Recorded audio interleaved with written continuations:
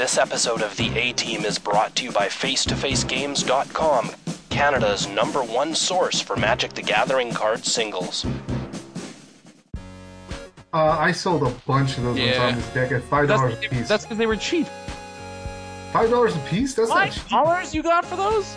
A piece? Yeah. People in your area are either super rich or caused the depression. Welcome to the A-Team podcast, brought to your ears by ManaDeprived.com, home of Canadian Magic.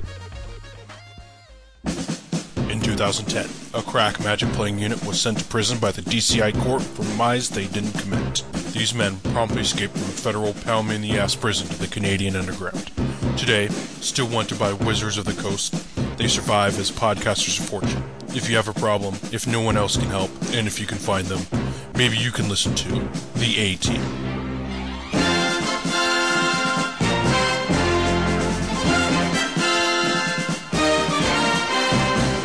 KYT. Sorry, Jay just agreed with Medina. My head exploded.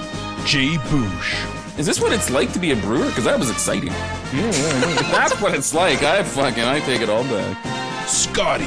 I would really like you to come clean. You just mulligan to land, elf, sword every single game.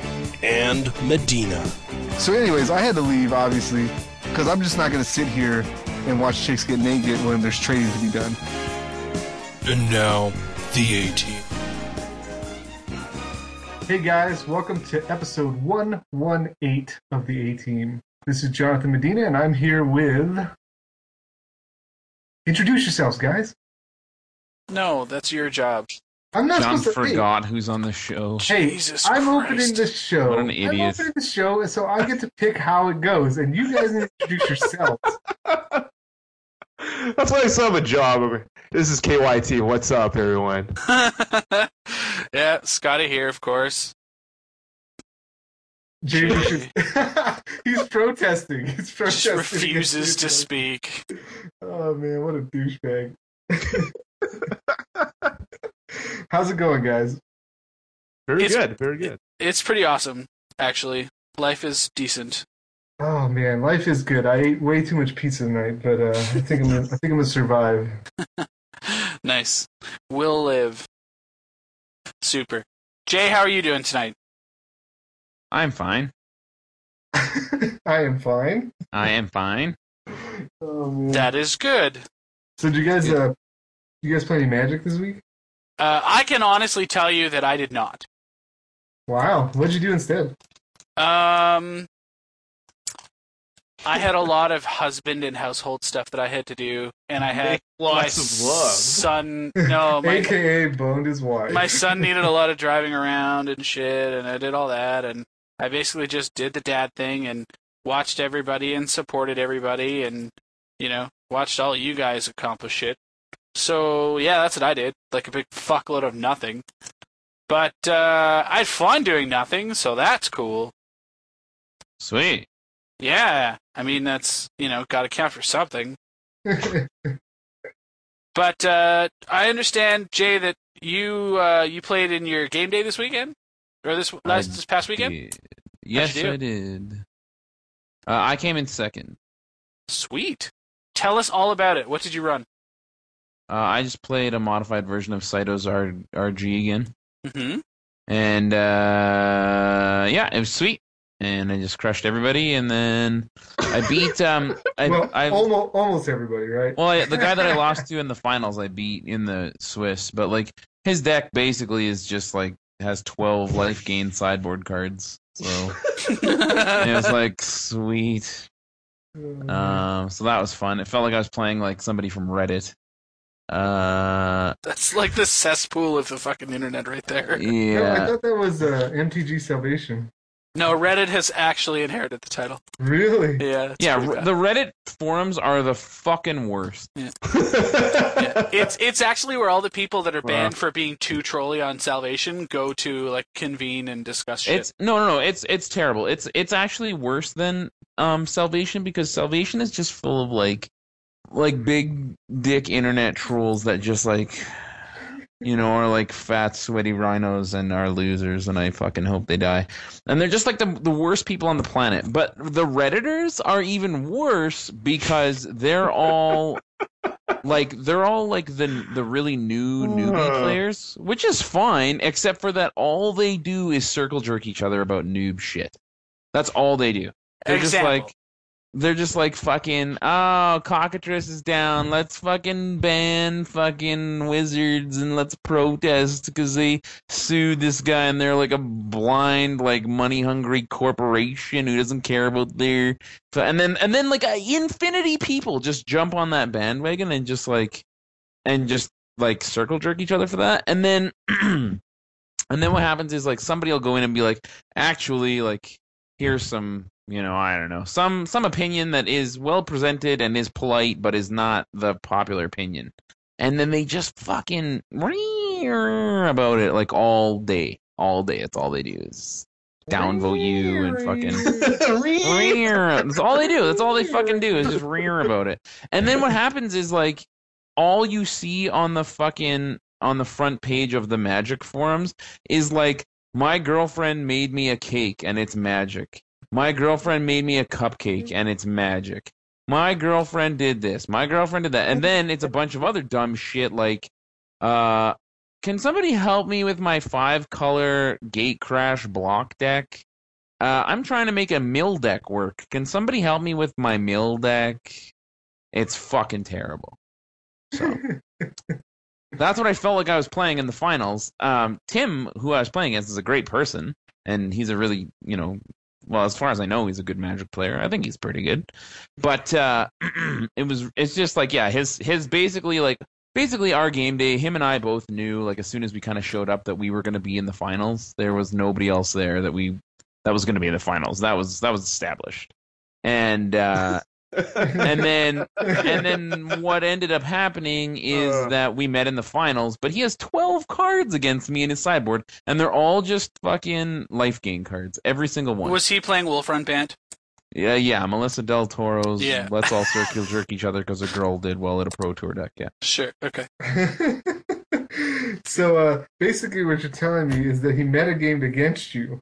Yeah. Because he knew that you were going to be in the finals with him. Yeah, exactly, yeah. Like he came in and was like, hey, man, what's up? And I was like, hey, what's up? And then he's like, what are you playing? And I was like, guess. And then I was like, what are you playing? And he's like, guess. And then I was like, yeah, okay. And then I'm sure he probably just was like, yep, I guess we're making this sideboard instead of that sideboard. He's like, Rock's Faith Menders go in, negates go out. Exactly.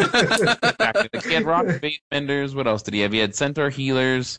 What else did he have? He had fucking Circle Jerk. Well, he had main deck Thrag Tusks, right? Yeah, of course. Yeah. Plus Resto Angels. Yeah. And I think he had Revelations. Yeah, he did. He had Revelations. Yeah. And what else did he have? Yeah, so it was just like he basically like beat me by going like turn 3 healer, turn 4 Faith Mender, and then like my game was over. Like I dragged it out and made him beat me because his deck's a piece of shit garbage. But fuck, like was it ever painful? Like he just every turn was like gain 400 life. Like, oh, you got me down to 2, gain 40 life. Okay, sweet. Oh man, I love how Jay just got done berating people for bitching about losing last episode. And now he's here bitching about losing. I'm not bitching about losing. I'm just saying like it was just painful to play against because it was like pre-gate crash RTR all over again, right? Oh man. Yeah, which is what that deck basically is, right? Yeah. Just with breeding pools so the mana gets better. Yeah. Exactly. Yeah. Well, that's rough. So it was fine. Like what'd you get for your trouble? Oh, I got what did I get? I don't know, like $40. Oh, all right. So What'd you pay? $30, I guess, because it was $10 to play. Okay. I guess. So no pack support. It was all just like cash. Yeah. Yeah. It was store credit. Store credit. Yeah. So I paid $10 to get $30 in store credit, but it was fine. Like I had a good time playing and everything, and I met some guy from Toronto who was like. He seemed nice, but man, was he ever like salty or something? Like something was wrong with this guy. Playing him in like the quarterfinals. He's like, I don't know, he's your age. and he just like was like the silent. Like I thought he was a killer. Like I thought he was a mercenary. Oh, really? He was like the skinnier, angrier Jason Bourne. Okay. No, like he didn't say anything. I assumed he was good because he was in the quarterfinals. Well, I guess it would be semifinals by then because for some reason we cut to top 4 instead of top 8. Well, how many people were at this game day? 14. Okay. Which is a lot considering that normally we don't get enough. Yeah. Like a lot of the times it's 8 people because nobody advertises, for some reason nobody advertises game day in Calgary. Also, like for some reason noobs don't want to go play game day, which is like the only tournament that's made for them. It's the only tournament that's made for them. Not F&M's. Oh man, these bunch of droolies are missing out. Yeah, like it just doesn't make sense to me. Huh. All right. So we had 14, which was a lot for For game day. So then they cut to top 4. You're playing against this guy. He was from Toronto, salty as fuck. Yeah. And like I crushed him. Like I think he played 2 spells in 2 games. Oh Jesus. So did you like turn 3 in both times? Yeah. Yeah. Wasn't happy about it. He wasn't happy about it at all. So what do you find are your biggest challenges with that matchup? Just basically like these stupid Sphinx's Revelation decks that gain 1 billion life, or what? The Revelation isn't even good. It's actually terrible and doesn't do anything. But it's all the other decks that are basically it's the same thing in the decks that are basically things like the Faith Menders just absolutely just demolishes you. Yeah, because you can't attack through them either, right? Yeah, like there were I think a 1/5. Yeah, with lifelink themselves. Yeah. So not only are they blocking one of your 2/2s, but they're also basically negating the function of one, right? Yeah, exactly. Like it's so that's like just super annoying. And then what else is bad for us? Oh, and then like a turn 3 Centaur healer just destroys you too. Because it does the same thing, right? Like it kills all of your guys, yeah. And it also basically negates one of your previous attacks. So if you don't have like a Reckoner against that guy, you're basically boned, yeah? Yeah. And even then, like Reckoner doesn't do anything. He just attacks you. He doesn't care about that. He just wants your guys to die, right? That's true. Like the problem is you don't have any reach. That deck has no reach, which is why like the other version that has like what's it called? Like Silver Hearts and Thundermaws might be a little bit better for that stuff. Yeah, because you can have at some point once they try to find something that's somewhat stable, you just go right over the top. Yeah. Yeah. Nice. But I mean, like, it's just like he just gets you. Like that Rock's Faithmender basically on turn 4 just kills you. You can't do it. Yeah, that's an absolute beating. Yeah. Especially if they double up. Because then, like, it's something stupid like you gain, like, 8 life when you block with both of them. Yeah, it also is out of the range of Mizium Mortars, which is, like, the only spell you have, right? Oh, yeah, that. Like, you side into Mizium... Actually, I personally think that Mizium Mortars should be in every single main deck. Because every single matchup that I play, I always sideboard it. Every single game. So, I mean, like, against maybe the Jund aggro, not mid-range, but the aggro lists, maybe you don't. Maybe. But, and that's only because you don't want them to get a Shaman, because if they get a Shaman, then your turn 1 Noble is dead, right? But even then, like, that's not even required because you have Cacklers and, like, Spears and Burning Tree Emissaries and whatever, right? But, yeah, like, I just... feel like I love you, Jay. I'm the best. Best. I just feel like it should be in the main. And the other thing that sucks about it is that it doesn't kill Faithmenders. Like if you want to beat if red green is at your FNMs and it's, giving you a hard time, kids, just buy Rock's Faithmenders. That's all you got to do. Just buy that card. You don't have to you could play that and those stupid cats that gain you 2 life from Gate Crash. You can play that and those and win the game. Really? That's it. Professional karaoke. Wow. Oh, man. Well, you had way more people at your game day than I had at my game day. Oh, really? Why aren't they showing up for this? Just a quick question, though. Did people used to show up a lot more in, like, the very first game days? years ago, like, man, there was fucking people everywhere. Yeah, we used to fill out, like, we'd get, like, 36 to 50 without issue. Yeah. Yeah. Like, people played game day, and, like, it wasn't the bad players, it was, like, some of the bad players, but it was also the good players. Like, people wanted to be game day champion. But, like, now it's just like, nah. Yeah, I wonder if it's just like the fact that there's, for me locally, there's been more other tournaments, and I wonder if that has had an impact in your areas as well. I think it's a big thing. I mean, for the longest time, we were basically starved for relevant tournaments, right? Mm-hmm. And it wasn't until, Wizards started to do the GPs and more stores started to open and do more things that, really became... But, like, do you think GPs really are the cause of not having game day? Like, I think that, if anything, they create more people wanting to go to game day. I think it's that nobody's advertising those tournaments anymore. Well, I think it's part of both. Like, nobody's advertising, and, like, for instance, for my thing, there was a big tournament. I think it was there was a PTQ going on the same day, and like, that's poor planning, right? That's yeah, and that could be a big piece of it too, right? Yeah, it was like poor planning, poor advertising, and like just in general. Like I said, there's a PTQ, and there's also something else going on. I can't remember what it was, but it was a kind of a big deal. Man, whatever. There was some other tournament going on at the same time. So it was wasn't Charlotte happening? Charlotte, Game Day weekend? That's what it was. Didn't that attract, like, isn't that the biggest Magic tournament in history to date? Yeah, that's what it was. GP Charlotte. Yeah. Yeah, so GP Charlotte was going on during the time, and that's like an 8-hour drive for us, so there's a lot of people who kind of like carpooled. So, like, I kind of like knew it was game day because someone said something on Friday, but I didn't know, like, when I was at the shop, I wasn't there for game day.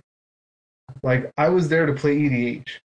And I was waiting on my EDH, like, players to show up so I can battle. And they were like, oh, sign up for game day. And there's like 5 of us in the shop, and I'm looking around like, what? Like, sign up for game day? There's only 5 people here, So it turns out that only 3 of those people sign up. Oh, God. So there's 3 people signed up for game day. And I tell the guy, I'm like, wait a second, let me get this straight. There's 3 people signed up for game day. And he goes, yep. And I go, are you guys running a game day tomorrow? And he goes, nope, just today. And I go, okay, so what are you going to do with all those promos if there's only 3 people signed up? Yep, sell them. And he was like, well, we're supposed to give them out at game day. And at F&M. He's like, we're just going to give them all to the people who signed up for game day. Yep. And I was like, wait a second. I'm like, so if I sign up for game day right now, then I'm going to get, like, a playset of these angels? Yep. And he goes, yep. And I'm like, oh, man, I'm signing up. So I signed up for game day, right? Yeah. So then, like, 2 o'clock rolls around, which is the time they're supposed to start game day, and I'm like, all right, start it up, give me my promos, and I'm dropping, Yeah. What a shark. What a douche. And you're dropping? What a douche. I'm dropping, because I have no standard deck. I have no deck. So all he wants to do is just sign up with no deck, pay the money, and get the promos and leave. Exactly. Which is, like, so shitty. That's basically robbery. Like, you're basically robbing those people of their cards. Who are you talking to? Who are you talking to? So then you turn around, and they go, wait a minute, no, you need to register your deck, right? That's what they pull on you? No, this is what happens. No, because it's game day. It's game day, so Some this guy's is what gonna happens. register his deck. 2 o'clock, I walk up to the counter, I'm like, all right, give me my promos, let's do this. I got EDH to play. And he goes, all right, so he starts to go get the promos, and then 3 people run in the door. Oh, no. And they're like, is it too late for game day? And I'm like, yes, it is. And then they're like... John's just like, oh, yeah, no, it is. I'm like, sorry, you guys missed it, bummer. And the guy's like, no, definitely not, sign up. And then so they sign up. So now there's 7 people in game day. And I'm like, ain't that about a bitch? I'm like, so wait a second. Does this mean I don't get 4 promos? And he's like, yeah, that's what that means. We're going to have to split them up. And since there's uneven, like, we're going to have to play for them. And I'm like, oh, shit. And I go, well, I don't have a deck. And I'm like, all right, does anyone have a standard deck? And then they're all looking at me. And I was the asshole who was like, no, game day's over, man. This is game my promos. So they're like, nope, no standard deck. And I'm just like, oh, crap. And I'm like, all right, well, I'm going to have to battle you bastards for this, So I said, give me a Boros event deck. And the guy's like, are you serious? I'm like, yeah, give me a Boros event deck. I'll sleeve and give me these sleeves. I'm gonna sleeve this up right now.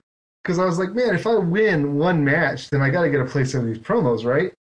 Like, because it's going to like the top 4, which means like if you win one match in like a 7-person tournament, then you get there. You top 4, yeah. Yeah. So I'm just like, yeah, okay. Can I win one match with this stupid Boros deck? I got to be able to. I mean, I went this far with F&M Hero. Like, yeah. I was thinking, oh man, if F&M Hero can get there, I can get there with this Boros deck. So I freaking buy the Boros deck. I sleeve it up.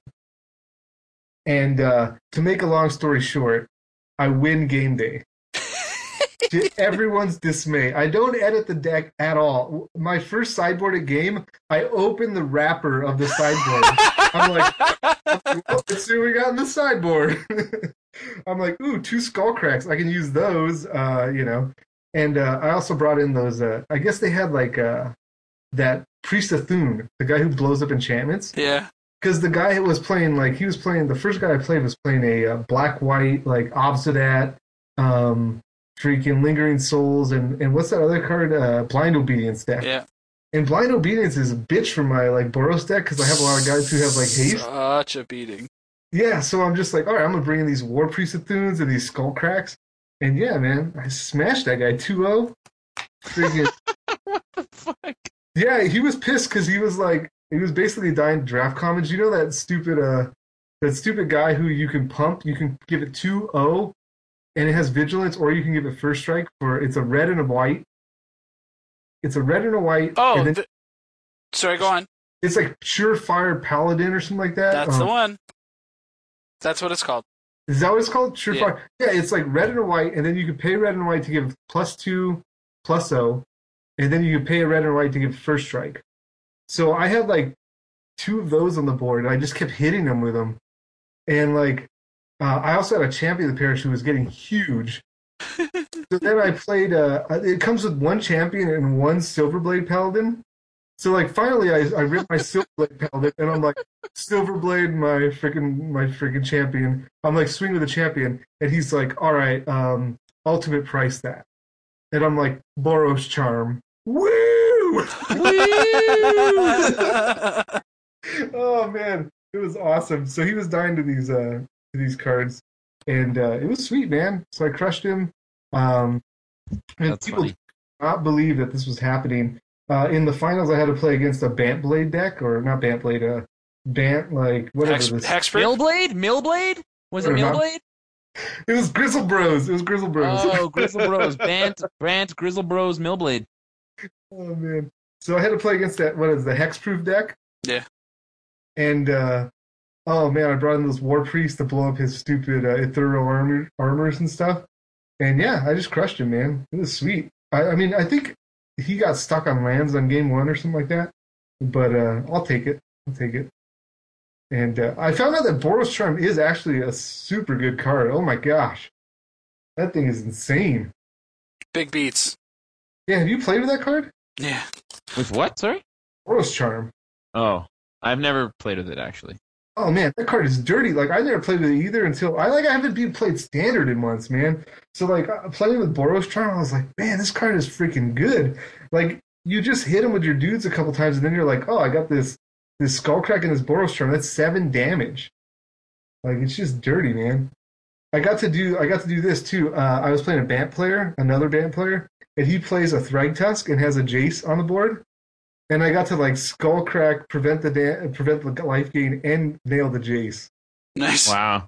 Yeah, I was like, oh man, Skullcrack is pretty good. Yeah, like and Boros Charm seems really good with Boros Reckoner. So I mean, I don't know if there's a Boros deck out. Like I think the reason that I haven't played with or against Boros Charm is there's no good red-white deck. That deck sucks. Yeah. This event deck got there. So I ended up winning a playset of the promos. And What a fucking scumbag piece of shit. Check this out. I win a place of the promos. And, a bunch of those like other promos, just the full art, like nobody gives a shit. I got a stack of those, right? And then I get the freaking after I win, I'm like already happy because the event deck has, like I said, a Silverblade, a Clifftop Retreat, 2 Boros Charms, and the freaking champion of the parish. So that's already your money back. But then I win all these promos, so I'm like, sweet, I'm in the positive. And then the guy's like, oh, Medina, I forgot to tell you, you win a playmat. And I'm like, oh, yeah, the game day playmat. I'm like, sick. So I'm like, yeah, let me have that. So, like, I sell that for, like, I put the picture up on my Facebook with the playmat. I'm like, yeah, I'm a badass. I just won the Boros deck, you know? And then some kid's like, hey, I want that playmat. And I'm like, all right, what do you want to pay me for? He's like, $30. I'm like, done. Holy shit. So, like, I sold my other one for 20 or 25 last year, so it's around, like, what it's worth. But still, like, $30 playmat, freaking play set of promos, like, oh, man, it was a sick, sick day. And to top it all off, okay, so after all that, I'm like, all right, I win, I'm the champion, you guys suck, time to play some EDH. So my EDH partner gets there, and he's like, You dude, guys suck. my EDH, I'm just joking, guys. I know you're listening, and you're probably now. I'm just joking. You know I love you guys. So my EDH partner shows up, and he's a legacy fiend, right? And he's actually a really good guy. I know this is going to get back to him, that I talked to him about. This is the other thing. All you guys stop snitching on me when I say stuff about local people on the right? 'Cause I'm sick of hearing about it in the future. Anyways. Then don't say dumb shit.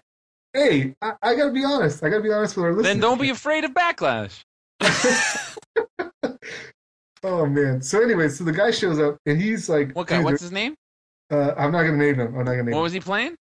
Don't worry about it. Some fucking drooly piece of shit who's never played EDH before he shows up. No, he's a good... He plays EDH. But he's bad at it. No. This is actually the guy that I talked... Remember I talked about the EDH guy who has the Progenitors deck? That deck sucked. That never wins. Okay, I'll tell you a story about him. Because of this podcast, I'm going to tell you a little story. And we'll get to that in a minute. I feel like I'm monopolizing a lot of time, but I have a lot to say. I had a lot of magic. I had a lot of magic. Okay, so what ended up happening is he's my partner, like we EDH every weekend. So he's like, dude, they're not going to fire Legacy, so maybe you should play Legacy.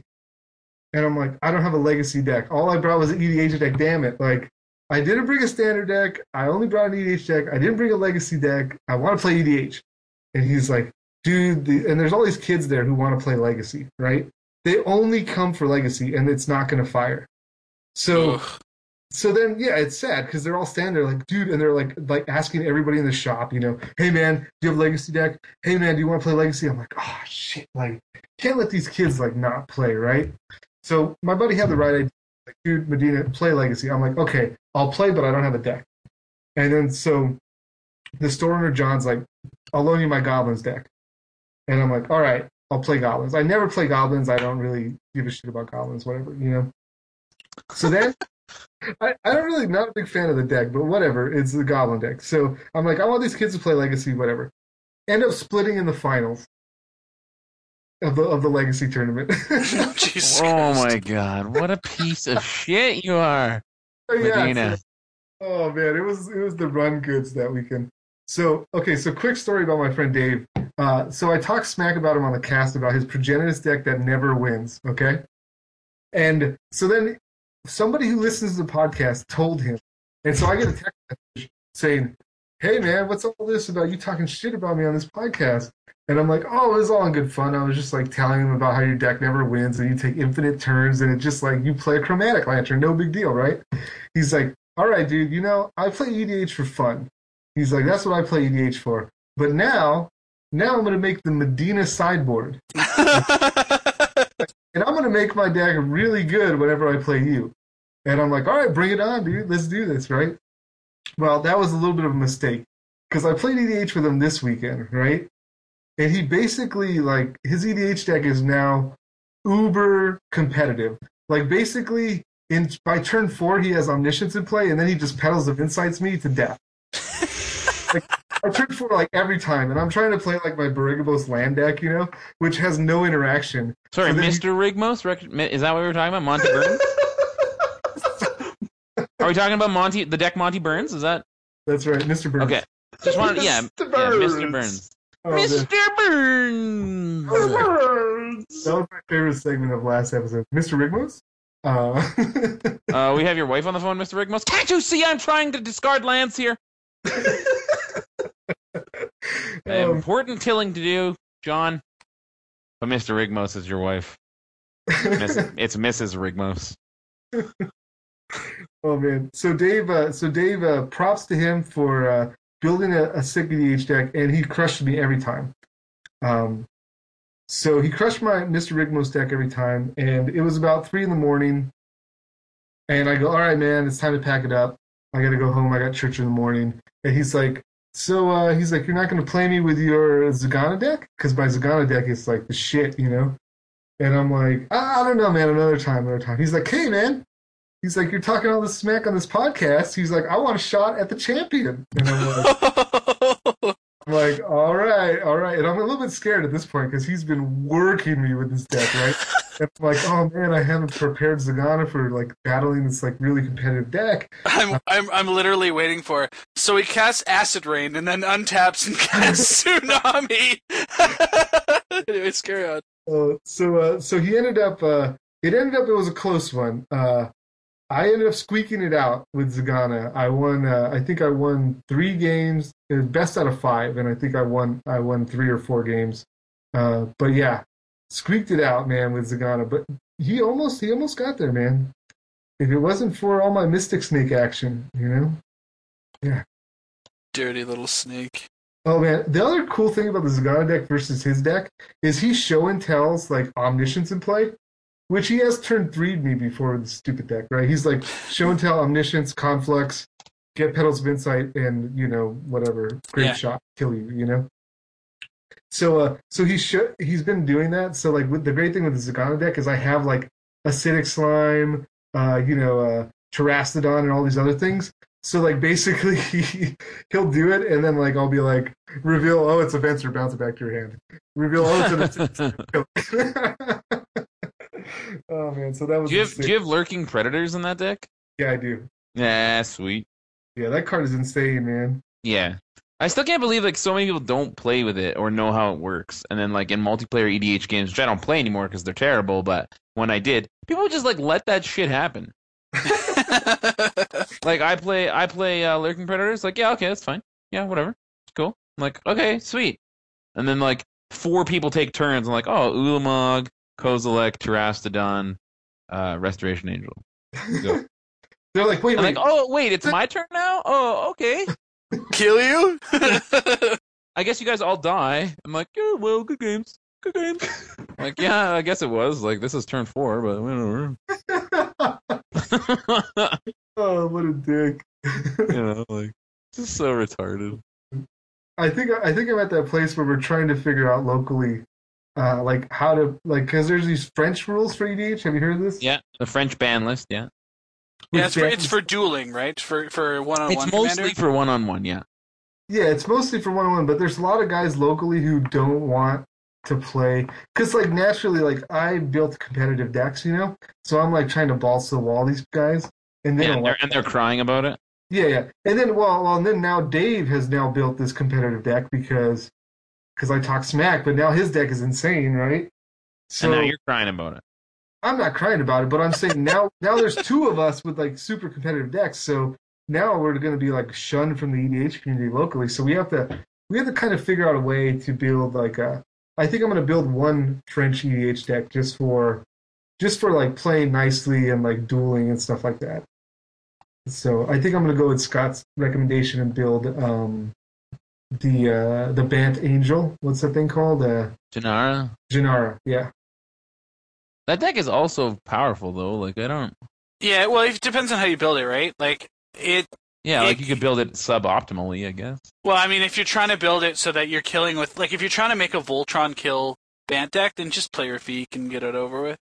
Yeah, like I'm confused about how you're planning on just not playing good cards to fit in. Like, are you just gonna like play bad cards? Like, I don't understand. No, I'm a big fan of the restrictions idea. You know, like that whole idea of restrictions breeds creativity. Yes, Mark Rosewater. Yeah. Well, I'm into that. I think like, I mean, at one time I built an EDH deck out of commons and uncommons. Yeah, and I beat a whole table of like real EDH players with it. Yeah, which is fine. That's what I'm saying though. Like, how are you going to make a less competitive deck? with restrictions. Aren't you just going to make a quirkier deck? Yeah, well, it's gonna like still it won't works? have Soul Ring. It won't have like it. Some cards are banned like that are like the French rules ban like really good cards. So I just Right. won't play those cards, and then I'll play like a different strategy. You know, I see. Okay. I might even play like I might play the Red White Angel that gives you Right. 2 attack steps, and then I might build like some insane like aggro deck. That's pretty sweet. But like they're gonna be like things that do things when they attack, you know, and stuff like that. Like, you know, so I can get like max value, but it's still gonna be like through the attack step, you know. That's not bad. I mean, that's a reasonable limitation. I mean, you can basically just live your value in the red zone. That's probably fine. It forces you to, you know, provide a certain level of exposure, you know, to your board state in order for you to eke maximum value. So I think it's fine. Yeah, it gives them like when you're attacking, people don't feel as bad to lose to that. Yeah. But like when like with Mr. Rigmos, when I just sack all my lands, when I just sack all my lands to escape shift and then be like, oh, pick up my graveyard, throw it at your face, they're just like, hey, that's not cool, you know? Yeah. Well, it is cool. They're just losers, just whiny bitches. Like if Like I play, I just like really can't stand that attitude where people are like, the way that I win and my cards are cool, but the way that you win and your cards, those are not cool. And like this is different, by the way. Before everyone's like, in the comments this week about how like I talk shit about bad cards and Brewers all the time and stuff. The difference there is that these cards are actually poor. Like they're bad. They're suboptimal. Like right. Like yeah, every card in Magic has a use. Yeah, but like that's not what we're talking about, right? We're talking about like I comboed you, or I played Emrakul, or I played Bribery, and then like like before the show, Scott and fucking John were just complaining about people that played Bribery, just whining about it. yeah, it's obnoxious. It is obnoxious. Yeah, it's obnoxious. Yeah. It's obnoxious, but check this out. But playing Terastodon on turn 4 is not obnoxious at all. No, you played on turn 2 with Flash. Yeah, that's not obnoxious. Come on. No, After we talked about Flash on the cast, I literally went out and got a Flash. Who knows? Because I had to do that. I have to do that at least once to somebody. The better thing is to flash in that Primordial. No, so it's funny. So Nina opened a Korean one. A Korean Sylvan Primordial. So I like snap dibsed it. And then Dave and I, Durf, worked out a trade over the weekend at the Pro Tour. So he's going to do an altar on it for me. Because, there's no better Korean Primordial than Psy. So he's going to put Psy on the Korean Primordial. Oh, that's sick. I know, I'm so excited. Oh, man, yeah, that Primordial is so insane. Yeah. But yeah, bribery is like obnoxious. But like for me, it's like, oh shit, I hate getting bribery, right? But I don't sit there and say, I'm not going to play with the guy who plays bribery, or oh, you can't play bribery. I'm like, okay, he wants to bribery me? Well, now I'm going to go get a Homeward Path and put it in my deck. I'm going to go get a Stranglehold. I'm going to put that in my deck, And it's just like, sure, bribery me, and then you can't search libraries. Great. Nice, yeah. nice. That's how nice you should be doing it. That's how you should be. Yeah. That's how metas work in all formats. Like, you know what? It sucks that guy had 12 life gain spells against me. But like, so I just have to now play a different deck. Right? That's always what happens with red deck wins. All these red mages are like, meh, Wizards made blue powerful again. Wizards made blue powerful. Oh, Thragtusk. Wizard made life gain, like, viable now. Oh, red mages. When's red gonna be good? But you don't hear them all fucking waving their banners and fluting their trumpets when, like, a deck that does really well is red-green. Basically red with splashing a 3/3 for 2. Which is effectively a red card. It really, can be. And you don't hear them just fucking going on and on about it. You don't hear blue mages complaining that negate and fucking counterspells are bad right now. Like, yeah, when blue's it's bad, a meta. It's just a meta. Like, that's how it works. Especially in EDH. Chapin just says it's not bad. Yeah. He's just like, oh, blue's not bad. Let's play cancel. It's totally cool, guys. Yeah, it's fine. It's totally fine. No one's playing Cavern of Souls because blue is so sort of good. So let's just play cancel. Yeah. Yeah. So, anyways, hey, did your game day cut to top 4? Did it cut to top 8? Oh, I guess did you even have that many people? No, we didn't. Remember, we had 7 people. Right, so, 7. Right. Yeah, so it was just like once like it was funny because they couldn't really sanction it, I don't think. No. So basically they had to do like all this breaker math and stuff to figure out who won. And I was just like, come on. So Yeah, yeah, because like I heard of like we cut to top 4, and then I heard of somebody else that also cut to like another one that cut to top 4, and I couldn't figure out why. And at mine, I thought it was because there was only 14 people, so if they cut to top 8, then basically 6 people get cut, and then you still have to play 3 rounds, which I thought was fine. Like I didn't accept that as a reason. I thought that was bullshit. But so then somebody else said that theirs also just went straight to top 4, so I wondered if maybe it was a Wizards thing.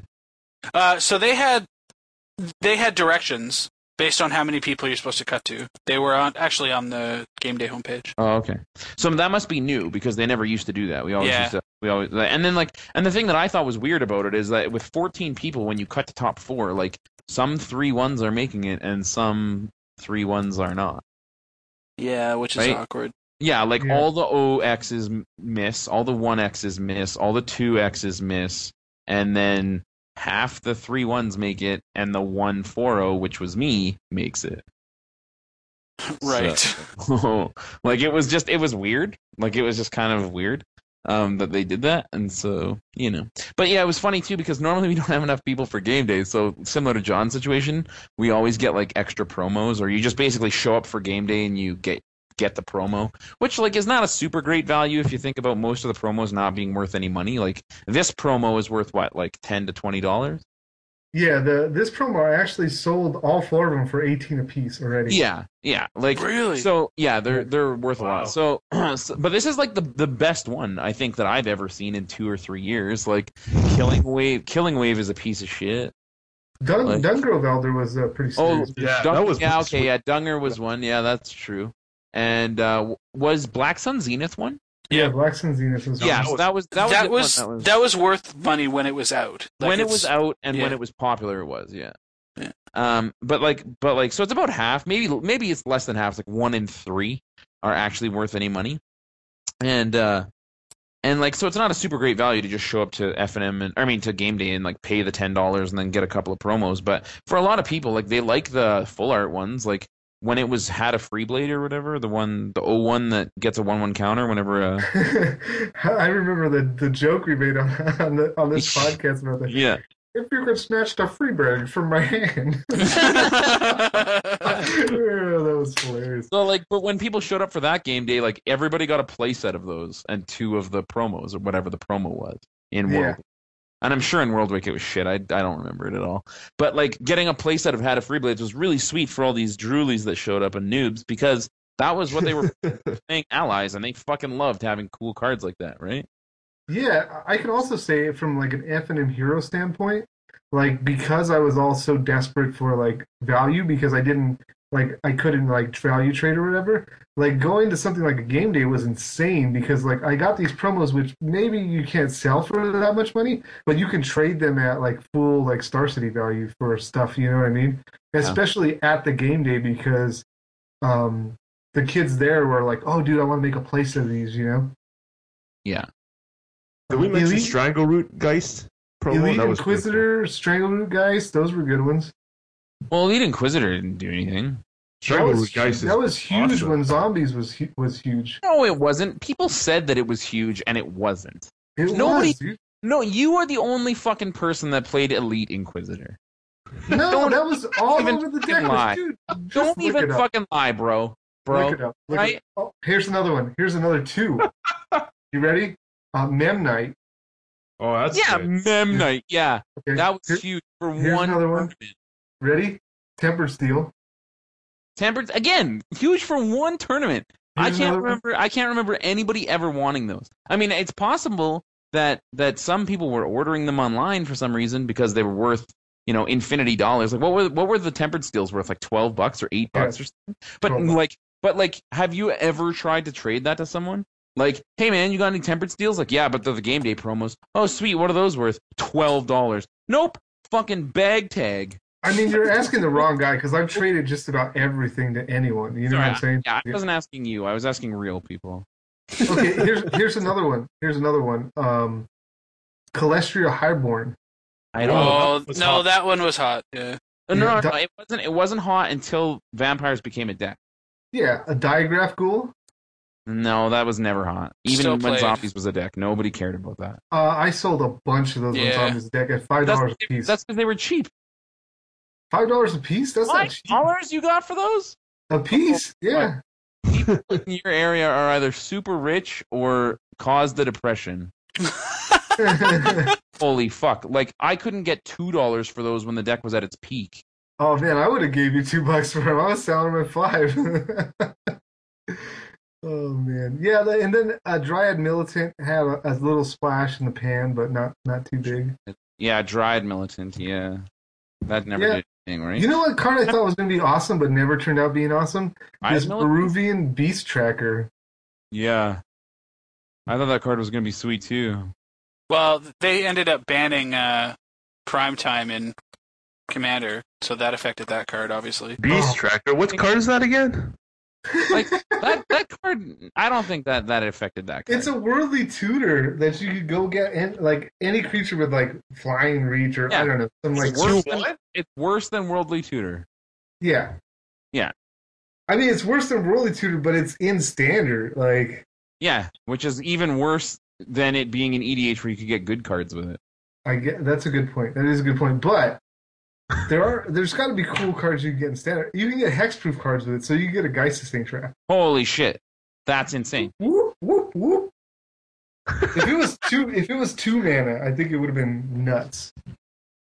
Yeah, I agree with that. or if it was in M10, Yeah, or you could get a Titan. like when you could play it in Valakut, maybe. But even then, put it in your hand. Like, what are you gonna do? Turn 2, go get a sweet dude, and then.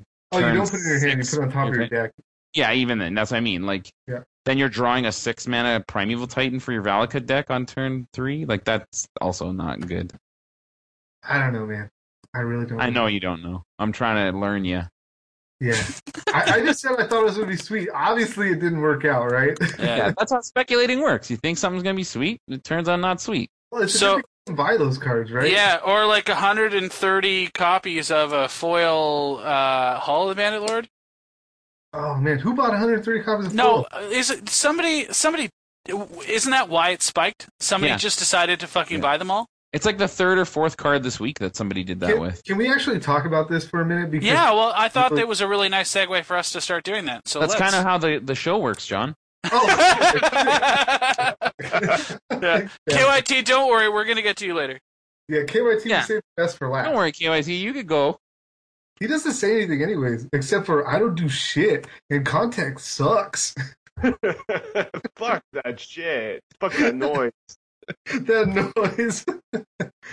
Oh man. So yeah, for people who don't know, it's funny because I posted on Twitter, I was like, hey, what do you guys think about all these TCG player buyouts, right? And all these people are like, what? Huh? And I'm just like, oh man, you guys are freaking clueless of what's going on over here. But to be honest, like, how are we supposed to monitor that? Like, am I really supposed to fucking monitor Well, people all have of been the talking Bandit about it on Lord? Twitter all day. People. Oh, yeah, sorry. Though, yeah, people should know on Twitter from other Twitter people. Yeah. I thought you meant, like, you were breaking the news via, like, when it was first happening, and then were surprised that people weren't, like, monitoring TCG player points like it was a quiet speculation. So what's happening is this. Basically, overnight, a card will spike, like, in value from, like, $4 to $25. And it really only happens on TCG players. So what'll happen is the latest one was, the latest one. All of the Bandit Lord. No, the latest one is Greater Good. Oh, really? Oh, yeah, today. Well, that was yesterday. So was TCG it? player, yeah. So the latest one is Greater Good. So what happened was Greater Good was at like what $4, $3 or $4 on TCG Player. Okay, if you go to TCG Player right now, they are at $10. What the fuck? Yeah. 10 is the cheapest, and then the next one is like 15, and then the rest are like 15 and up. Did somebody run on ad nauseums too? Is that what I saw the other day? Someone was talking about that, but the ad nauseums are too low value to run on. So Okay. So here's the thing. So the latest one is Greater Good. The one before that was Shallow Grave. Okay, so people bought out Shallow Grave. Now it's a $25 card, or was a $25 card. Hollow the Bandit Lord was the one before that. And then what was the one before that? It was Frun. What was it? Frun. Frogger?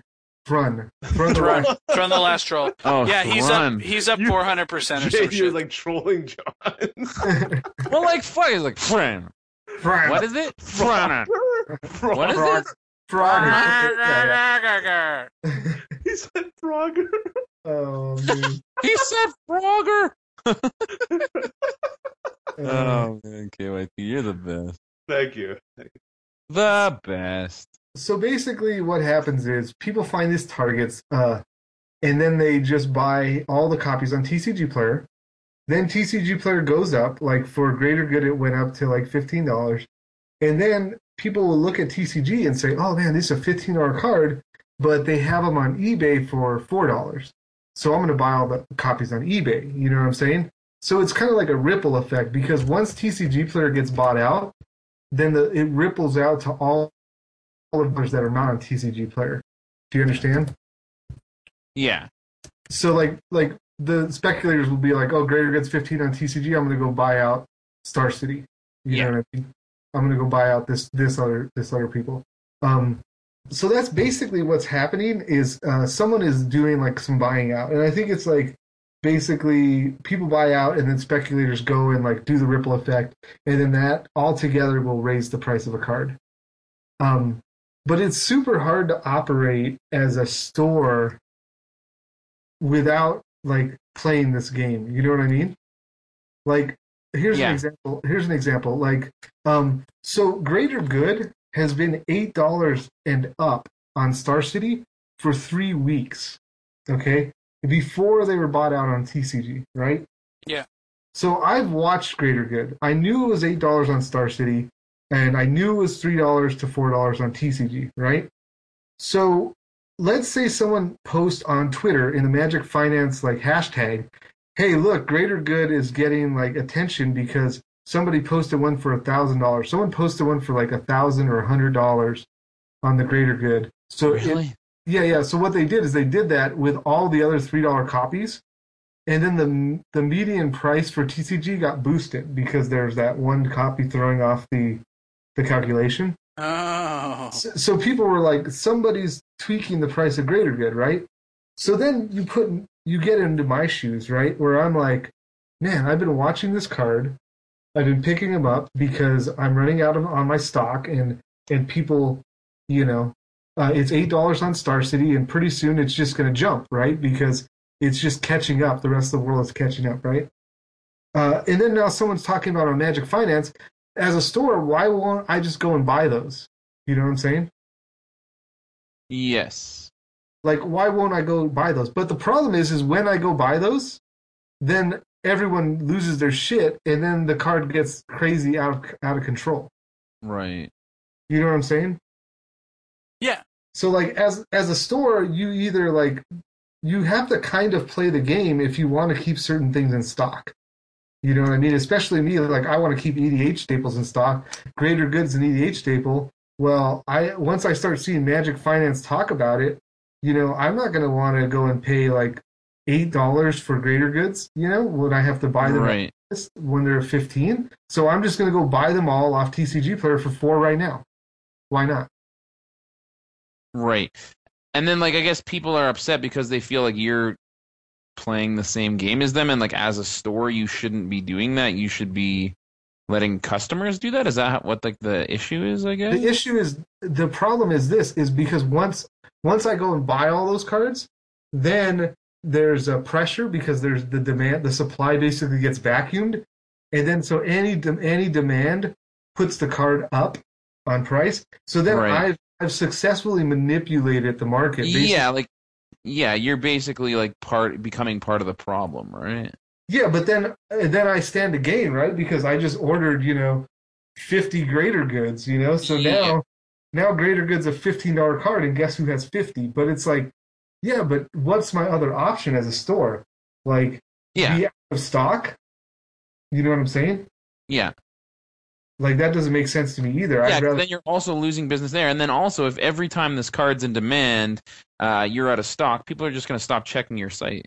Yeah. Especially when I'm trying to build like an EDH following. EDH players, they want one of like a list of cards, right? And like So they want it now. You can't be fucking around with that shit. Yeah, they're not gonna they're not gonna be waiting for me to get greater goods in stock or mystical tutors or something else. They're just gonna be like, oh, this guy doesn't have this shit. Ah, I'm gonna go somewhere else. Fuck that guy then, yeah. Yeah. So no. So that's where I'm kind of like just petitioning you guys for your opinion, because like as a store, I'm in this weird place where there's two things that's happening. As a store, first of all, now I'm not putting all my stock on the website, because what'll happen is, like, Birthing Pod is a perfect example, right? Like I have over 60, 70 Birthing Pods, right? Like, sure. That card is going to be in a modern for like ever. It's in EDH decks. It's going to be modern forever. I like having a bunch of that card, right? Mm-hmm. But if I put them on the website at $4, and somebody decides on TCG Player they're going to do a run on them, and they just buy all my Birthing Pods, then like forget about trying to make money. It's just like, well, shit. I had 60 Birthing Pods and now I'm out of stock. That should never happen, right? Right. Like, why am I out of stock when I had 60 or 70 of these? This is a stupid thing that somebody bought all these. Now I have to go and find them, spend time and resources to actually restock stuff that I could just have. So what I've been doing as a store is I've been taking some of that stuff offline, because basically when one of these runs happens, I want to be prepared to just restock and be like, all right, I got cards. Like, no need to. Yeah. So what's the speculation on these cards? Like, where are they coming from? Like, how did Hall of the Bandit Lord get picked? Well, here's part of the problem. Well, so there's two things, right? Part of the problem is people are saying that it's not even speculation; it's just brute force, and that's what bothers people. Yeah, it's just some guy buying all of them, and then basically he's like, haha, caused your price to go up, right? Yeah, but the perfect target for this stuff is not brute force targets. The perfect target is short print run sets for cards that have already a casual or steady demand, right? So Hall of the Bandit Lord is already an EDH card because it gives you general haste. Right.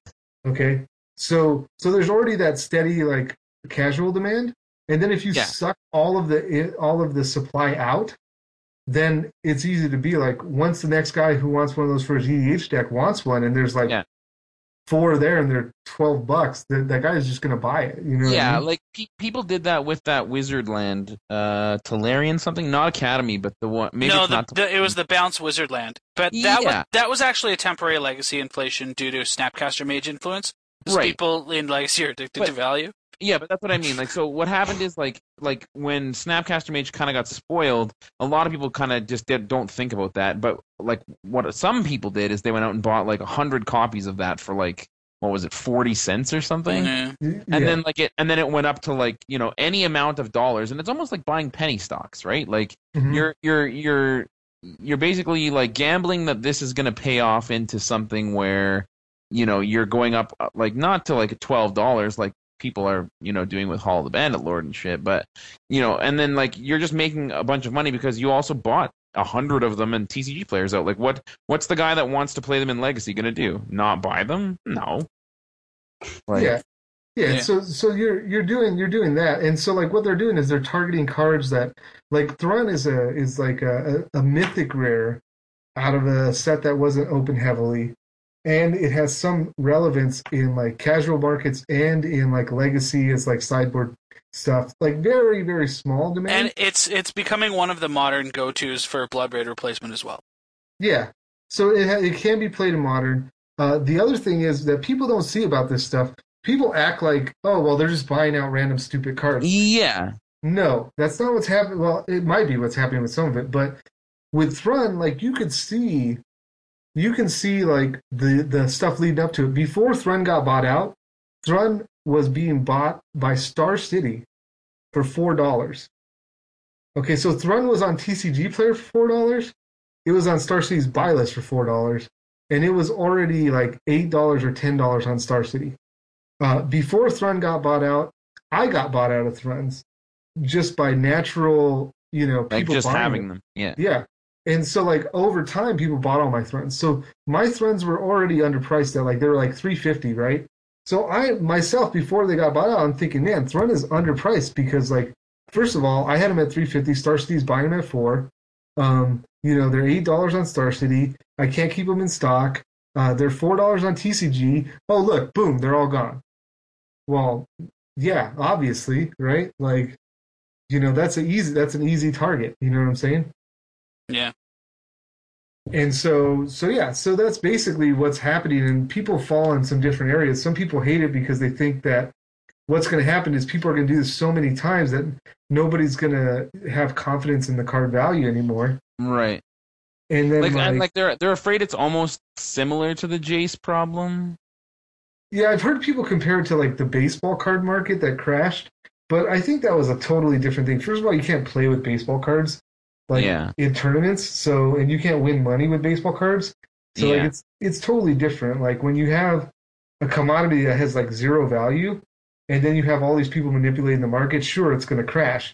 But this commodity has value beyond like collectability. It has play value, and tournament value, and it also has value to dealers who want to stock it. So, like, it's hard to make it crash when there's always going to be somebody who says, "Well, I want that in stock," or "I want that in my binder," Yeah, that makes sense. So, what do you think from a moral standpoint, Scott? Do you think it's okay for people to just buy these cards out? Well, it's really difficult because at the end of the day, it's an open market and people are free to do whatever they want. So, I mean, you can't really judge them on the basis of, whether it's actually right or wrong.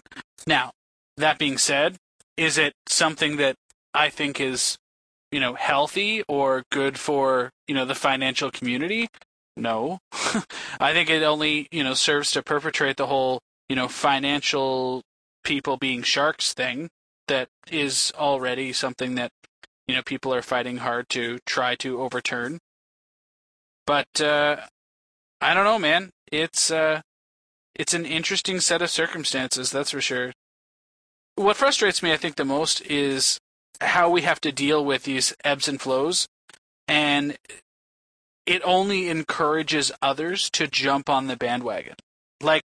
So we see, oh my God, these Hall of the Bandit Lords are up to $10. Oh, good thing I saved all these. Maybe I should sell them now. Or oh my God, maybe I should go and pick some up because this is easy money. But it's like some random guy. Like it makes the situation that much worse. And also, let's say that you aren't up on the speculation, right? So you're just like building an EDH deck, and you're like, man, it'd be sweet in this deck as a fucking Hall of the Bandit Lord. And then you see one at like some guy's binder at like at your local store, right? And you're just like, oh, I was looking for one of these. Cool. Like nowhere has these. And then he's like, yeah, that'll be $12. And you're like, what? I'm like, yeah, Star City Games, $12. And you're like, holy fuck, like, okay, I guess I'll just not get that card. Like, fuck that shit. Yeah, but also, like, if nowhere has them and this guy has them, you're building an EDH deck, like, it's just one of those things where, like, it never used to happen with quote-unquote EDH cards, right? Like, it never used to be that much of an issue. EDH wasn't... when you went to a store and heard some kid go, like, Consecrated Sphinx, why is that $30? And then, like, the store guy just says, like, it's pretty good. It's used as like a 1 or 2 of in like a lot of decks, and then like EDH. You know what I mean? But yeah, that's just because of the demand of EDH, right? Yeah. It's just shitty when it kind of like turns into that, and you don't like intend for it to have like into that, right? Like you're not trying to like swindle someone, or you don't want it because all of a sudden everybody wants it. Who are you, GFABs? All of a sudden, right? Yeah, I see what you're saying. Like basically. When somebody wants the card just to play with it, it sucks that they have to pay the tax for all these speculators and all these dealers and Yeah, it's similar to how people say like, well, you can't just price your cards however you want because then Star City Games will just buy your cards and sell them for more. Right? Like people always say like, well, why don't we just like protest against Star City Games? Why do you have to set your card prices like that? Why can't you just be original and be a good store owner? And then it's like, yeah, then Star City Games just buys my cards and charges you more for them because they have a monopoly on all of them now instead of, I tried to do that. I tried to actually price Wiggins. Yeah. I do that to Don all the time. I try to price my cards low when I first started the store, like just super low, stupid low. And then that's what happened, man. Troll and Toad and other people just bought me out. And it's just like, well, like why am I selling these so low? Because basically dealers will just buy me out. So now I just have to find other ways to give cutback to my customers. A good example of this, actually, like what you're talking about, Jay, is so basically today what happened was because this greater good spike, I put my greater goods at $15, right? Because I don't want to sell out of greater goods. Right. And if I put them any lower on TCG, I'll sell out. Okay. Yeah. So I put them at 15, but then some guy bought from my website directly and had to pay $15 for a greater good, right? Right. Well, I'm gonna refund that guy like $5 at least. You know what I mean? Because like, there's no reason he should have to pay this extra basically this fake $5. And like it's the same thing with your free shipping that you've been doing. Right? Like, that's an amazing way to reward your customers, right? Yeah, exactly. If they buy directly from me, then in their order's over $2, all they have to do is just make a $2 order and I ship it for free. That's one way I can do it without like getting blown out by like other dealers, Yeah. So I'm going to refund this guy some of his money because it's stupid that he had to pay $15 for a greater good, and he probably has no idea that greater good had recently just spiked, you know what I mean? So the guy is just probably buying it for an EDH deck, Yeah, that's what I mean. Like, it just seems kind of... Yeah. But it's a hard thing to navigate, because see, what am I supposed to do? I have these things at 15, because if I don't, I either take them out of stock or I put them at lower price and then just sell them to other like people who want to make profit on them. That's a tough situation you've got yourself in there, John. I know, it's rough, man. It's a rough thing. And then like any movement I do to like try to secure, it looks like I'm just basically, robbing people, Yeah. I'm not a crook. I'm not a crook. Oh, man. So anyways, enough about this crap. I heard that somebody on the A team did well at was it constructed? It was. Constructed event, right? It wasn't fucking game day. It wasn't game day. Oh man, he's been waiting all episode to say that. What was it? Gotta drop F-bombs everywhere. So, although there was like the biggest GP in history in Charlotte, north of the border, we had another GP in Quebec City, which got a lot more people than I thought we were gonna get because of Charlotte. So it ended up being exactly 800 players at GP Quebec City. And some people actually stayed for this GP over Charlotte. Like PV was there. Reed Duke was there. So I think Matt Costa was there. There was like a bunch of people that just much, I don't know what the basically like was. The Brazilians stayed and then most of Team Panic stayed, right? And the French stayed too, right? When you say stayed, what do you mean by that? From the Pro Tour. Oh, over from the Pro Tour. Yeah. Okay. Right. Because it's 2 hours and a half drive from Montreal, or they could fly to Charlotte or whatever. I didn't see much of Panic, I think, outside of Hetrick and Matthias. Well, Matthias is the in my head the captain and the face of that team, so he wasn't there. Yeah. So well, he was doing commentary. In Charlotte, right? Yeah. Okay, yeah. So that's why. It's pretty sweet. It was standard, and I played John Reed Duke Arbor Elf, his exact 75 that he designed. Well, I don't think he designed by himself, but him and Owen played, and Ben Sek played at the Pro Tour and had one of the sickest records with it 17-6 with the Arbor Elf Jund deck. And I thought, looking at it and playing the more recent Jund decks, it was the easiest deck to play out of all the choices that I could have made. It was right after the Pro Tour. I decided to take some time off, and I didn't play a single game with the deck until the day of. But it's just the deck felt really easy. It's just like Farseek into like Huntmaster or a Thragtusk or whatever big guy you have in the deck, and just go on from there. It was really straightforward to play. And so I finished 40th. 40th? Right. Whoa. Out of 800? Out of 800. Holy fuck, why didn't you finish top 8? More impressive. It's less impressive than my Toronto run. Did you tell your dad? I Did your mom? Like, you still play that game? Get the fuck out of this house. You're like, what does he think you're doing? Like, you just do the old magic trick of saying card tournament, don't you?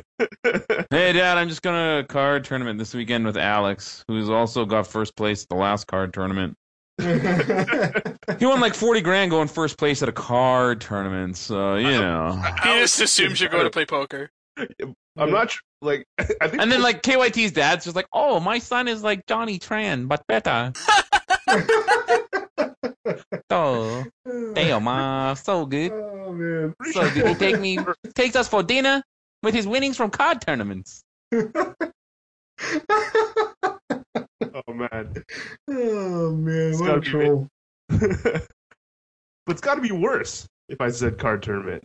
Would it? You think so? Yeah, it's like I'm not sure. Asian. I think, but Asians. It's weird. Asians are known for gambling, but Asian parents hate, I think, their kids to gamble. I think. Is that because like every degenerate Asian gambling game I know is Asian. Every gambler I know is Asian. Like when you talk about people at the casinos that just push you out, Asians. You know, anytime you're at a GP with Asians, gambling? You want to gamble for money? You want to draft? Yeah, I'll draft. You got $40? What? What are we drafting? Urzas? No, for the draft. You got to bet. We're betting it. What? Holy shit. No, I'm out. I'm poor. I'm white. I can't do that. I guess, like, in conclusion, like, when it comes to gambling, Asians are hypocrites, I guess. Oh, okay. And that makes sense. What do you tell your dad you're doing then? Like, tutoring?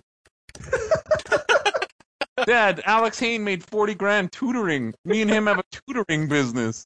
It's called Mana Deprived. MANA is a complicated math problem. You wouldn't know about it because you worked in a factory to support me and my sister. What? Is that how it goes? Is that what you tell your dad? I just really want to know what you tell your dad, damn it.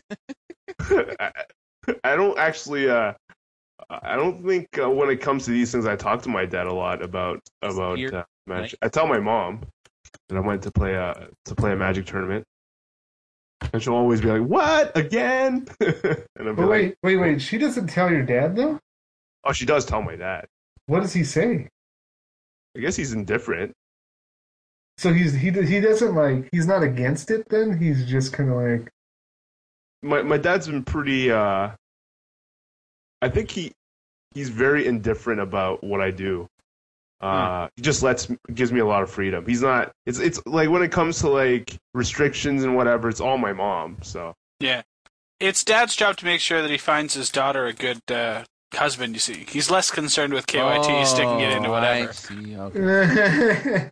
Man, he knows I have it good. I'm like, he might, maybe in his like free time at work, he Googles my name and be like, whoa! There's 1,000 of my son. Well, wouldn't you want to share like your success with your dad? Man, this is like not even getting to my GP, so we're getting to the emotional KYT zone. Yeah, let's do it. Don't be scared. Yeah, let's do it. The fans want to know who's behind the mask. Yeah. I think a lot of it has to do with in the past when I first started Magic, I just felt like when I transitioned from chess to Magic, I felt like my mom, especially, but my parents really didn't feel like winning a chess trophy or a chess medal was like a source of pride. Uh-huh. But winning a Magic tournament was never. I felt like they looked down on it, so it was never something that I wanted to actively share. Ever since I felt they were just like treating it as a shameful activity. Shameful activity, yeah. Right, shameful activity. Whereas like, that's where it goes back to our super early conversation when it was chess versus Magic. Just like chess is just seen as more intellectual, and if you do well in it, it's just like such a huge sense of pride for them. Right. Whereas Magic, it's like, whatever. Like they don't understand the game. But doesn't that like affect you? Because like look what you've already done. Like beyond the like tournament success, but you've had a little bit of tournament success. But like running the website and like rallying the whole like country behind you in the Magic scene, like you're like a motherfucking diplomat. Yeah, they can't translate that to honor, to success, right? They don't translate that. Right. It's hard for them to. You know, Mom, Dad, I run a cult. It's kind of weird. It's like I know I've accomplished something huge, but it's hard to like. It's like if I said it to them, it wouldn't mean much, and I would rather not say it than be disappointed by the reaction or something like crazy like that. But don't you inside like crave for them to like celebrate that with you and be like, yeah, KYT, like you did it. Like who do you tell about this shit? You know what I mean? Like like does your pretty girlfriend like who care? I mean, I think she so. Doesn't care. But like, thank God, a lot of this is like a lot of things I do is like reward in itself. So thank goodness for that, and I haven't needed to.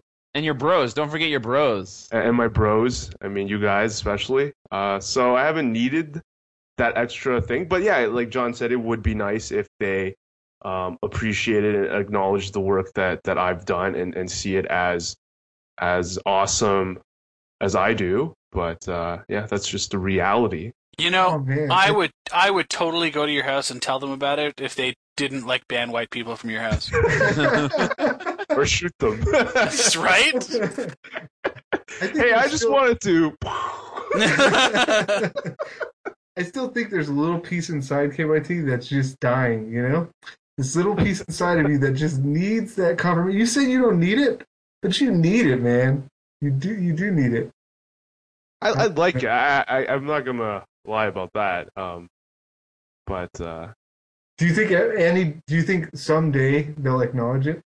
Like, what do you think it'll take for them to acknowledge it? For you to bring a big check home or something?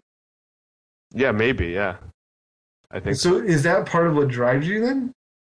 I wouldn't say proof, like showing them something is one of my primary objectives at this point, but it could be. It could. I don't think about like getting a big check to like, yo, Dad, fuck you. This is what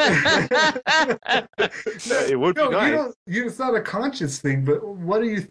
I think maybe it subconsciously drives you to succeed because once you have this big item of success or some way to show your success, then I think you feel like you could show your parents and gain that I've validated all my effort and time. Yeah, that validation that you crave.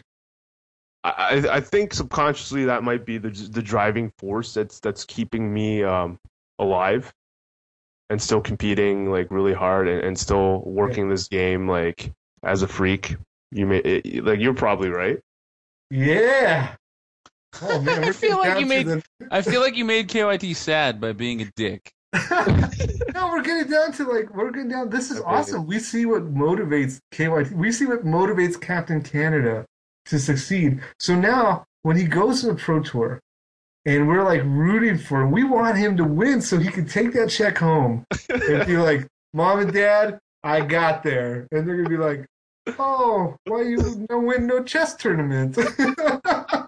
And then KYT would It'd be like, is that from a chess tournament? I'm like, no, Mom. No, you'll just be like, yes, it is. Yes, it is. I have to win another one. So, good talk. But yeah, good talk, definitely. If our listeners can relate, leave them in the comments. So tell us Pro Tour, your GP. But GP, it went really well. I had 2 draws in day 1 against Esper, and I freaking hate that deck because it's garbage. How many different builds did you see? Like, was there a lot of variety in them, or were they all just kind of like falling in line to what CFB brought to the Pro Tour? I think they fell in line with. I don't know which one it was. It's either the CFB one or the Chapin one because I think Martel commented on Chapin's article saying that the two builds actually are fairly different, but the three that I played, like they felt basically the same. Yeah. When I played against them, and it's just frustrating to. It just reminds me of sort of like the Cobblade mirror that can tend to drag on sometimes, and like game 3 is just hard to end. And like it's obviously just not like I'm not the fastest player, and my opponent's one of the fastest players either. But you know, there's a reason why like when people draw like in the tournament, we're talking about like the Esper bracket because like Espers are in that, and I would never want to play a deck like that in a tournament that just would incite draws. So that's definitely like a deck that I would avoid. From that point forward, I drew 2 of them, and thank God I beat Hetrick in the last in the day 2 win and in. Yeah, because he had drawn really early. He was actually on his way up. Like you had won a bunch of rounds early, and then found a couple draws sort of midway through the day, and had to piece together your run for day 2. Whereas he started out like 0-1-2. Like, he was just like, oh my god, this is fucking terrible. And then all of a sudden he's like, yep, win another one, win another one, win another one, win another one. And it's like, oh god. And as soon as you told me that you had 2 draws, and I saw that Hetrick had 2 draws, I'm like, you guys are totally playing in the last round. So, like, how'd the game go? Like, how was it sitting across from him and playing him? Like, do you just, like, shake? Yeah, so I'm still at that point where it was more relevant. Again, these are things I mentioned ages ago on the A team. So, like in chess, maybe you guys don't have this problem. Easily get intimidated by players because you got to see the rating before you played them. And in chess, it's a lot more relevant. Like even if the guy's 100 points higher than you, he's supposed to beat you most of the time. Like no questions asked. Yeah. So it was always intimidating to play someone. Like you still had a chance, but knowing that they were significantly more skilled with you is intimidating. And at the same time, even though Magic has a lot more variance, it's just like it just feels intimidating because you're probably gonna get outplayed and punt a game. And I still haven't played enough high level Magic where it doesn't faze me anymore. Like I've played Kibler once. In sanctioned Magic, I've played Jerry twice, and maybe some other top players that I don't remember. So just like still playing Hetrick, it just felt like still a gap between us. Yeah, Jerry's the scariest motherfucker ever, by the way. But because I'm friends with him and I love him, it's a lot easier to play him than like let's say, oh yeah, wait a minute, I crushed GFAB, so let's not that. So playing against Hetrick was intimidating, especially since I know he's like well versed in playing control. But my deck, I think Jun is meant to beat Esper just because it doesn't seem like classically it should, but it's because Esper just doesn't have that many counter spells, and you just like you also have discard, and you just like keep dropping relevant threat after relevant threat, and you have planeswalkers. Everything's must answer. Like everything, as soon as you pass turn 4, is must answer from Jund. Right. So I think the game always comes down to whether they can Sphinx at a certain point to sort of swing the battle. And is it too late? Or if you have a Rakdos return, or if you have too many threats to deal with, but against Hetrick, even though I was intimidated, it went pretty easy.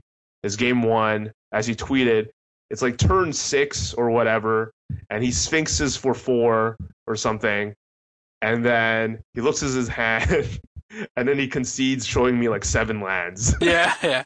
Did you miss not having slaughter games in your sideboard? Because I feel like in today's meta, like Jund really should be running 2 of that card, right? I haven't played Standard a lot, so you'll have to tell me what are. Well, I mean, so you said you beat the Esper matches, but like you drew with 2 of them. Like right. If you had slaughter games and been able to just like slaughter game Sphinx's Revelation, like you should win those games much faster, right? Oh, okay. That yeah, you're right. Sphinx's which is their best card. And then also, it's really good when you can just like hit the Angel of Glory's Rise against Reanimator. Like against Esper, your Rakdos returns are good, but they're not excellent. But as soon as you get Sphinx's Revelation out of the picture, Rakdos return is like the fucking death knell. Right. So, anyways, I feel like if I were going to build Jund in Standard, like I would absolutely play at least 2 Slaughter Games. Just for those cards, because they're so relevant. And I mean, even if you can pull like Thragtusk or Olivia's out of the mirror, like that's way big too. So, it's a relevant card. I feel like it should probably be included. I agree with that. I definitely agree with that. So, I was just trying to remember the discard spell that I play. So it's like Duress out of the board. Yeah. But I feel like you want to be more proactive, right? Like you need to have the Duress at the right time and stuff. I definitely think so, because you don't want them to rip Sphinx in the mid game and draw like 4+. So Yeah. It's like playing Thragtusk against a mid range deck. They're like, fuck. Are you saying that you should bring in Slaughter Games in the Jund? Yeah, why not? Because the cards you named are 4 mana, and like by the time you Slaughter Games, they've already cast one. Thragtusk is 5. You named Olivia and Huntmaster. Well, no, I didn't say Huntmaster. I said Thragtusk. Oh. Yeah, no, Huntmasters doesn't matter. No, Thragtusk and Olivia are two of the most important ones. Also, Garrux can be pretty important depending on the volume. But is that right, KYT, to bring in Slaughter Games in the Jund? That just doesn't seem right to me. Yeah, I don't think so either. But I mean, Thragtusk is one of the most important cards in the matchup, so I'm not sure I would bring it in myself. Yeah. Anyways, I could see it be good. Yeah, I've seen some videos, I think, where people are bringing in like 1, maybe 2, but again, it depends on what your total sideboard plan is, right? Like if you've got a cohesive sideboard plan to beat the mirror or trump the mirror, then it becomes less relevant. But if you're geared your sideboard to do other things, then sometimes you need that card to catch up, right? Depends on what you're expecting and how you address the meta. Jay loves to laugh when I struggle. I think that I can hear the laugh already. That it's a pretty good idea. I I don't think like maybe I just hate that card. Maybe the only you hate time those effects, right? Like a lot of and that's what it is. Maybe I just hate it, but I could actually see it being good against Sphinx's Revelation. Yeah, I it's agree the nut. with that. It's the nut against Sphinx's Revelation. Yeah, but to me, it's because like typically they're holding their Revelation to get like a lot of value, and then you like the kind of deck that you're playing against with like their defense is like either counter magic or some kind of. It just seems like it's really fitting against that. Plus, like the Sphinx's deck might run Thragtusk as well, so you have multiple targets. But like when you're talking about like bringing in versus Jund, where it's usually this like attrition, like grindy matchup, like it just seems real bad if you draw it and they've already got a Thragtusk on the board, and you're just like right. But in that long grindy matchup, like getting rid of 3 Thragtusks is still cutting the game in half. Yeah. Like. I just still don't. Oh man, I just hate it. I don't know. It feels so wrong to me. No. Comments. Tell us in the comments, guys. I think it could be good, but I wouldn't do it. Speaking of comments, are there any good ones? Are there any good ones this week? Whoa. KYT, are you done with your No, KYT's not done his tournament report yet. Oh, sorry. This is a really good tournament report. Tell us. Whoa. Oh, you never say that. You love me. No, I forgot how good it was because we were talking about Slaughter Games. So what I meant to say is, please go back to the really good tournament report. Okay. I feel like that's where we want to go. I was telling Scott on direct message that I thought that Reanimator was probably the right choice for the tournament because it beats Flash and because it beats Unprepared Jund. And it just beats a lot of decks that are, but it doesn't beat the really aggro decks. And obviously, the Naya aggro deck ended up winning the whole tournament, and that's what keeps it in check. But Reanimator was definitely crushing all the good players that were deciding to play something that was more mid-rangey. So the last comment I have about my tournament is how Mulliganing aggressively is just super important, and basically it came down to the last, like game 3 of the last round. Like it determined whether I was going to top 64 or not, whether I was going to win $200 or go home with nothing. And I lost game 1. I was against Blue White Red Flash. But again, I say it comes down to game 3 because my opponent just like, it has nothing to do with me, but my opponent kept a hand that was just unkeepable. So sneak, keep, or ditch. So he's Blue White Red. He keeps 5 lands, Azorius Charm, and I think Essence Scatter. What? You have Cavern Souls, right? Wow. I don't have Cavern Souls. Oh, you don't? But I end up winning the game because I go turn 1, like Arbor Elf. He dirtles with Azorius Charm to cycle, and turn 2 Liliana, easily win the game. Wow. So he sits there with his Essence Scatter. And, like, his logic was that, yeah, I have lands, and maybe Azorius Charm was going to draw. Oh, my God. People that fucking mulligan based on that is so fucking terrible. Why would you mulligan? Because you need to cycle into something, like... Also, like, for all the people out there that don't understand how to mulligan, because it is something that's, like, fairly difficult, do not keep hands that are based on, well, I have lands and spells, keep... What if you have 3 lands and fucking 4 7-drops? Then really what you have is 3 lands. That's it. And like people don't understand that, and like it's really difficult to teach someone that because first of all, nobody likes admitting that they're wrong. Second of all, it's Magic, so everybody knows what they're talking about. And nobody actually is wrong. And third of all, players that are bad don't like mulliganing. They don't like mulliganing for the same reason that they like playing standard discard decks, right? These are the, again, we're talking about things I've seen on Reddit recently. So it's like they think like, oh man, if I make you discard all your shit, then man, you'll never play any shit, man. And it's like, yeah, okay, that's fine. Like, oh, rip the Thragtusk, play my Thragtusk. And they're like, it's all right. It's all right. I'm going to make him discard whatever he has next. Make you discard. Oh, I'm just going to flash in this Restoration Angel, gain another 5 life. That's all right. It's all right because I had a Megrim. So, he took like, he's going to take like some damage. He's going to take some damage, from a Megrim. It's fine. It's fine. I got him. I got this guy, And then these are the same people. They're keeping their 3-land, 2 6-drop and an Azorius Charm to cycle into something good hand. And it's really not good. You got to have a plan. What am I going to do? What am I playing against, and what am I going to do against that guy? You playing against, red, green aggro, super red, green aggro? Yeah, you can't be keeping that shit, okay? My dudes, my bros. Okay, you can't be keeping that. That's filthy garbage.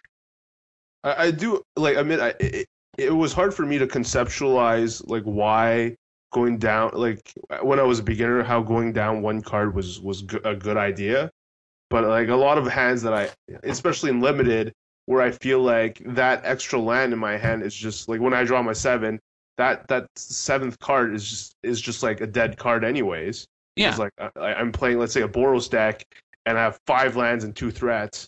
That then like I can view it as just a sick. I can discard one of the lands in my head and see, do I like the 6, because that extra land is probably not going to be relevant unless I have a huge drop later in the game. So, but you're right, mulliganing is like I do mulligan mistakes all the time. So, but like this was like he basically gave me the game there by keeping Azorius Charm, Essence Scatter, and 5 lands. Like, couldn't ask for better.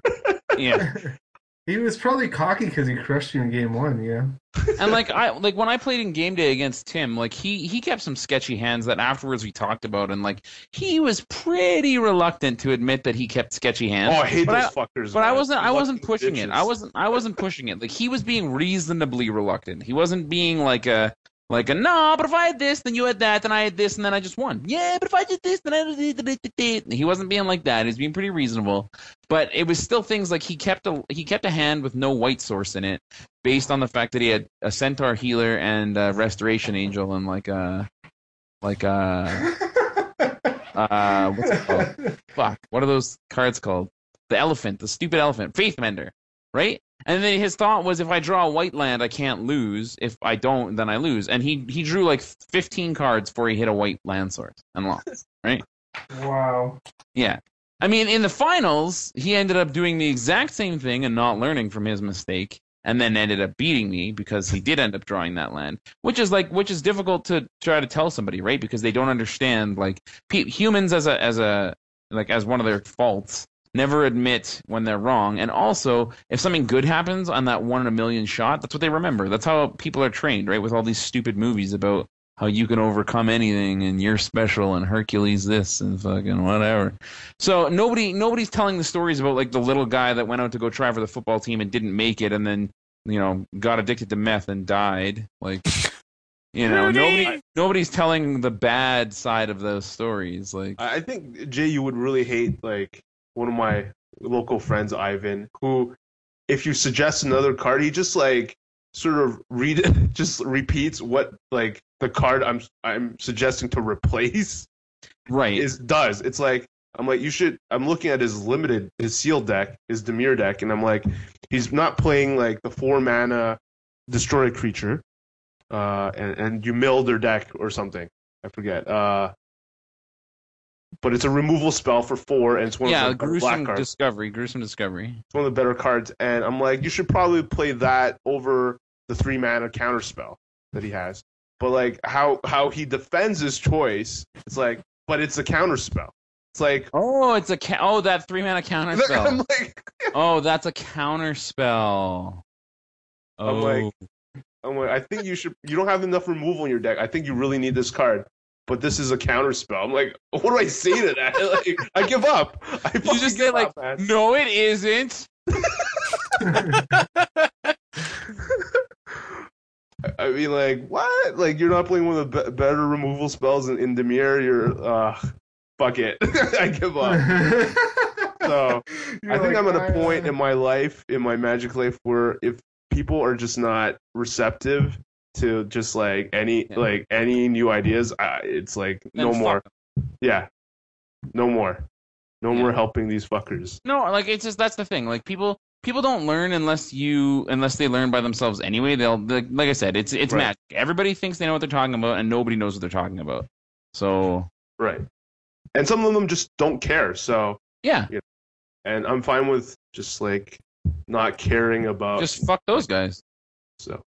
It's like you try to talk to someone and you say like, I think this is better, I think that is better, and then they just like get all reeny-neeny on you. So then, well, like fuck them then, let them lose 1,000,000 times, right? Like I don't feel like I need to justify myself of why I was playing at the Star City Games thing of why I was playing the main deck Volcanic Strengths after the first time I tell you why. I'm not going to argue with you about it. We can have a discussion about it, but like I'm not going to argue with you about it because traditionally, auras are bad or whatever, and you're just stuck in that mind frame, right? Right. I'm not saying that it's the best card on the fucking planet. All I'm saying is that everybody's playing mountains, so turn 1 noble, turn 2 this is fucking amazing, and people are just like no. No, because then they just 2-for-1 you. No. I'm like, no, they actually fucking don't. But it's a counterspell. Oh, I forgot that it was a counterspell. A lot of people. There's this video I do with him. Like I did a deck tech with him for fun, and he like people laugh at how he validates like his sideboard cards. Like I'm like, what are these for? He says these cards are for backup. Like you just call in like, hey guys, I need some backup. Roger. Calling in for backup. Mr. Rigmos, could you send up some backup? Mr. Rigmos. I play these cards for more backup. Like what? Oh yeah, because they're counterspells, KYT. They're backup counterspells for your other counterspells. Yeah, now you're getting it. Man, you're dumb for somebody who runs a Magic website. Holy fucking shit. But some people can play decently well based on these, like, Like they don't know what the heck they're talking about, but they can play at a decent level. Yeah, that's actually the biggest problem, right? He's like, well, in this matchup, I definitely need backup, so you guys are coming in. Oh man! And then they don't draw their sideboard cards at all and still win. And he's like, good thing I had that backup in there. Oh, good God. So what were you gonna... You interrupted KYT to say something, but now we don't remember what it was. Shoutouts. No, it wasn't shoutouts. I was going to ask if there was any good comments this week. I don't think so. Oh, that's unfortunate. Yeah, because like nobody comments except for Shaolin Monk He's anymore. like the boss. He's like the big boss. To be honest, Shaolin Monk, I love you, and your comments are awesome, kind of. But the thing is they're too long. I don't read them. Like, oh yeah, they're so good. I know they're good. But like, here's the thing, man. I don't have time to sit there and read like a 25-page comment. You know what I mean? Yeah, you do. No, I don't. Okay, hold on. So Tom3MTG posted something, and it just went up 10 hours ago. And so some of this is actually relevant because we're actually addressing some of this right now. Okay? Okay. Another great episode, How Can the A-Team Get Better? Throw in a Simpsons reference. I like the Let's Get Serious Jay Boo story. Cheaters will cheat if they are told or treated as if it's okay to cheat. If the kid learns, then everyone should move on, but treating cheating like it's no big deal leads to more problems down the line. Cheating. The note about the audio quality is appreciated. I'd rather listen to the A-Team with bad audio than have no episode at all. 1 or 2 bad audio episodes are expected out of 116 episodes. Bracket, no episode labeled 100 makes this 116. It's true. John Medina brought that up. Do you guys ever pay attention to posts after the next week's show? If I get behind and don't listen to the show before you record the next episode, then I don't even consider posting a comment. But if you pay attention to it at least the last week or two's worth of shows, I will change my ways. A comment never gets posted. A comment never posted. : A few weeks ago, Medina was using a Bible story to illustrate a point to Jay about the special invites. It was totally unexpected, very appropriate, completely supported his point. I loved it. More hashtag 18 Bible lessons with Medina. It could be a new segment. Keep up the great work. Oh, I love this guy.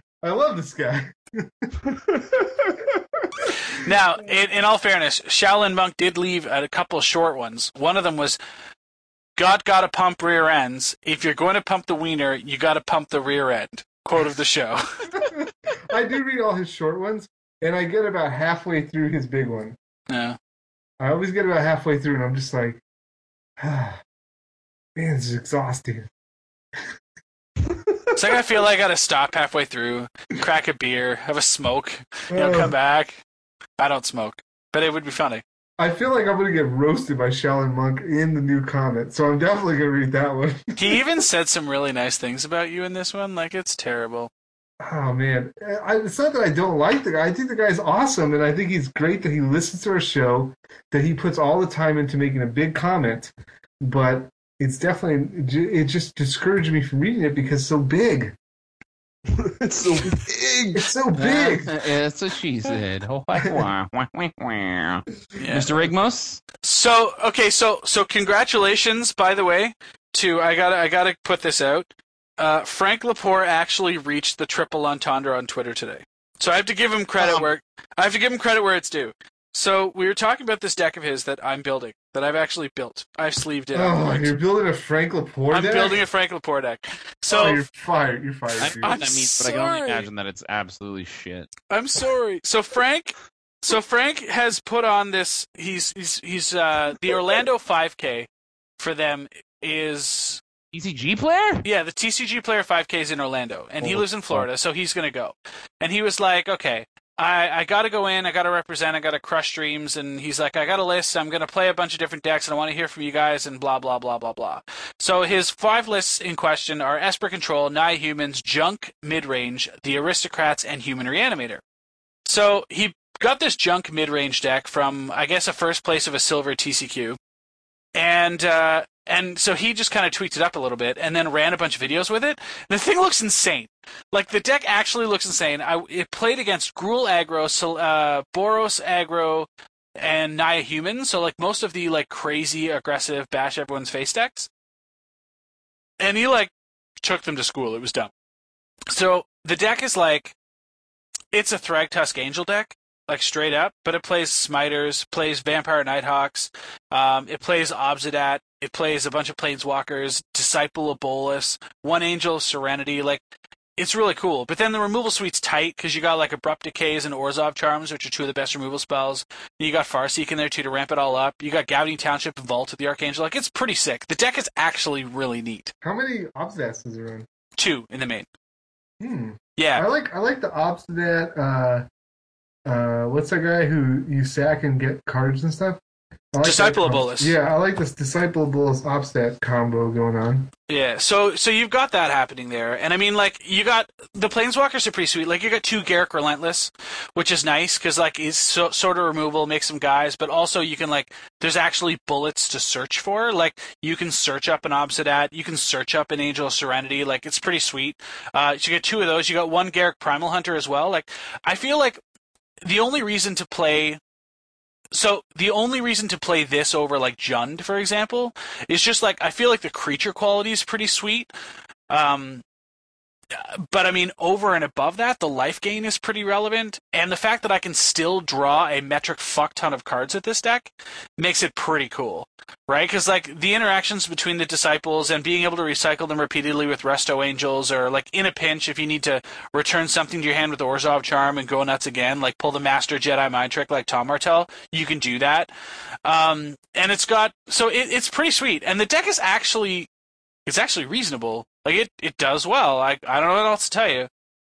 Anyway, so he went really deep on Twitter with the triple entendre, because we were just going back and forth on it and whatever, and I said, I asked him if there's anything he would change, and he's like, not yet, it feels really solid, I'd really like to fit in a second Angel, not sure where. So my response is, no love for Dickworm. Okay? At which point he replies, LOL, I love a Dickworm. The deck is just so tight. Too tight for Dickworms. For double Dickworms. Yeah, so anyways. Also, who is Frank Lepore and who is Frankie Richard? Richard? Frankie Richard. You don't know who Frankie Richards is? No, like, I thought that they were the same person until just now, I think. Yeah, so Frank Lepore is the guy that basically is like the Evan Irwin of TCG Player. Oh. He used to be on Untapped. What? Which you didn't listen to. Right. And wouldn't you? I mean, Frankie that's so good. And Frankie Richard is Frank from Crazy Talk. He dogs like he's French, right? So he's got the French accent. Okay. You don't know Frankie Richard? Nope. Okay, he's probably the best podcast personality out there. What? Yeah, really. Wow. Yeah. Okay. Yeah. That's cool. Like I've never heard anyone else say that. Like I'm not saying that he's not, but in my book it goes Frankie Richard, then Jay Bush. Just like sweet. that. I mean, I'm not even saying that I'm better than him. That's not what I was trying to say. I was just saying, like, I've never heard anyone else say that, which is bizarre. KYT, back me up on this. KYT, don't just say things like that you don't mean so you don't hurt your friends' feelings, like with Slaughter Games, okay? No. Frank made me absolutely piss laughing when he was, the first time the only reason I actually listened to Crazy Talk for the length that I did was because of Frank. Be careful. No, because of Frankie. You don't want to offend anyone who was on Crazy Talk. I kept tuning in for his stories because he's absolutely just the funniest guy ever. And when he was here staying as well at my place, he was like such a cool dude as well when you guys came down. So yeah, he's a really good dude. And so that's who he is. He's just the best podcaster. He's so funny. Who is it? Frank Lepore? Is it Frankie Richard? Frank Lepore? Frankie Richard. Frankie Richard and Frank Lepore. Okay. Yeah. So cool. Frank Lepore, he might not be. He's like one of the best podcast personalities. He's not like the best podcaster. Yeah. I don't know what the difference is. So somebody could be a personality, but they could be like abrasive, blocking, and otherwise not contributing to the show outside of their own agenda. And that could be a personality, but not necessarily a good podcaster, as opposed to somebody who can help drive the show, continue it moving forward, and contribute productively to it. That would be considered a good podcaster. Yeah, like I think that like Joey Pasco's a great podcaster. You know what I mean? But wouldn't put him high in the like podcast personality realm. You know what I mean? Right. and maybe I'm just not describing it properly, but basically it's like the color of the show. You know what I mean? Right. Yeah. So Frankie is like, in my opinion, the best color man out there for podcasting. I see. He's like the John Madden. Yeah. I don't know who John Madden is, but yeah.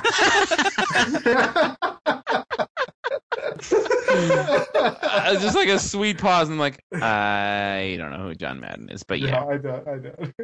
I don't know who that is, but yeah. Oh man, I had to come clean. So anyways. The best. So can I just make a mention here real quick? No. Please? Sure. So Jerry Thompson, 2 weeks ago, okay, with his top 8 of the Pro Tour. This is now on the mothership, so I just want to make sure that we talk about it. He now is number 8 in worldwide lifetime Planeswalker points ranking. Sweet. So the people that are ahead of him are Shuhei Nakamura, Raphael Levy, Olivier Ruel, Bram Snepbangers, Tomohiro Bram Snepbangers. He's an old school guy. Tomohiro Saito, Gerard Fabiano, Antoine Ruel, and then Jerry Thompson. 9th place currently belongs to Martin Juza. That's an absurd class of player right there. Well, almost. You know, there's like one or two I would leave off of there. Who's that? Who would you leave off? I don't know. Snapbanger? Let's hear it. No, I'm not really sure, because you know what? Like, I've never actually played... So here's the thing. Like, I've never actually played against half these people, so I couldn't tell you how many of them I would intend to leave off the list. Oh, you were saying GFAB. I wasn't saying it, but you can draw whatever conclusion you that's want. how jokes work. Okay. Because I get it. what's that guy, Stepbanger, or what his name is? Stepbanger. He's a Hall of Famer. Yeah, I know he is. Yeah. Oh. Yeah, you can't leave him off. I guess not. Not a Hall of Famer, man. No. No! They're all gonna laugh at you. I don't know what you're talking about. Oh, that's the old Adam Sandler comedy. Are you serious? You seriously don't know? Really? Honestly? I'm young and Adam Sandler sucks. Oh my god! I don't know that shit. Let me tell you. Before these, after these albums, he sucked. But these albums were hilarious. Yeah, absolutely, just hilarious. Happy Gilmore did not suck. No, they were about the same time. They were all in the same sort of time frame. Billy Madison did not suck. No. So, basically from Click forward, he was terrible. You didn't like Click? No, it was like a cutesy Disney movie. The second it's filmed by Disney, you're like, sell out! Dude, it had that hot chick in it. Yeah, but it was not a funny Adam Sandler movie. So did what? Do porns. Porns have hot chicks in them. Yeah. Really? I didn't know that. Well, now you do. Awesome. Well, I mean, I'm not going to sit around watching these girls get naked while there's trading to be done. No, that would be disrespectful. Classic. Hey, you know what we didn't talk about? Fucking cockatrice. Oh! You sort of mentioned it. Cockatrice? So what's the deal? You play cockatrice all the time, right, Scott? Yeah. So basically what happened was this: Hasbro served the people that run cockatrice with a cease and desist letter, Hasbro's lawyers, in the similar fashion as they serve Polish tamales regularly. Of course, Polish tamales continues to put up... He actually put up some real doozies lately, and I don't know, he's just threatening them to... Or teasing them, taunting them to come find him. Control, man. His there was I can't remember who it was. It was Liliana and some other chick making out, and they're one of them's got their finger in her ass. I don't know. It was, wow, I never seen that. No, it's pretty intense. Yeah, it's a thing. It's a thing. Holy but shit. anyway, so what happened was these guys have not opted We're just getting in more trouble, man. Yeah, they have not opted to stand up. And instead have basically just said, okay, you know what, we understand, we'll shut down the server, and that's fine. The advantage, of course, is that it is open source, and so there's other sites and stuff that have just basically said, okay, well, we'll run a server. So there are a number of like rogue servers that are out there that are running cockatrice. You can find games, you can still play it. Like the software itself is a standalone, and it's fully functional as long as you find these, other servers. But I'm trying to understand why they attacked cockatrice instead of, but Magic Workstation is still a thing. Like, somebody help me. I can tell you why. Help me understand that. I can tell you why. So, 2 or 3 or a week ago, days ago, basically what happened is they hadn't asked me anything on Reddit, because again, everybody loves Reddit. La la la la la la. And somebody asked them point blank, "Hey, what are you guys doing to get around copyright issues?" And then their moderators who were doing the AMA basically just were like really smug about it and really like, we can't get, like, we're not, like, then they can't catch us, they can't touch us, it's free, it's open source, blah, blah, blah, all this bullshit. And then as soon as that happened, because Wizards does regularly check the Reddit, the subreddit for MTG, basically, they then just somehow coincidentally got slapped with a C&D letter. Isn't that funny? So, like, the fault is, like, all on them for basically, like, flaunting it, right? Like, you don't tell a guy you're fucking his wife in front of his face with your fucking Jimmy out, like, come on. Like, and like they're not being sued. Like a lot of people are like saying like they're being sued. They're not being sued. They just got a cease and desist letter, which is about the same as you getting one of those letters telling you to stop downloading movies from your internet provider. You get those often? No, I don't get them often, but. So yeah, I know what you're saying. It just means like stop doing that or else. Yeah, like it's not anything big. Like really, it's.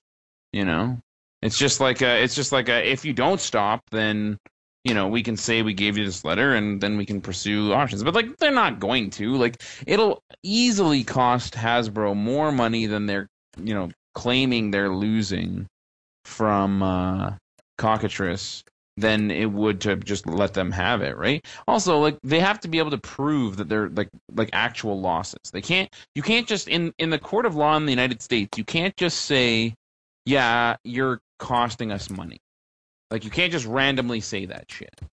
They have to be able to prove it, right? Yeah, and you have to be able to prove actual losses. You can't say, oh, you're probably losing us money because there's, like, 100 people using it daily.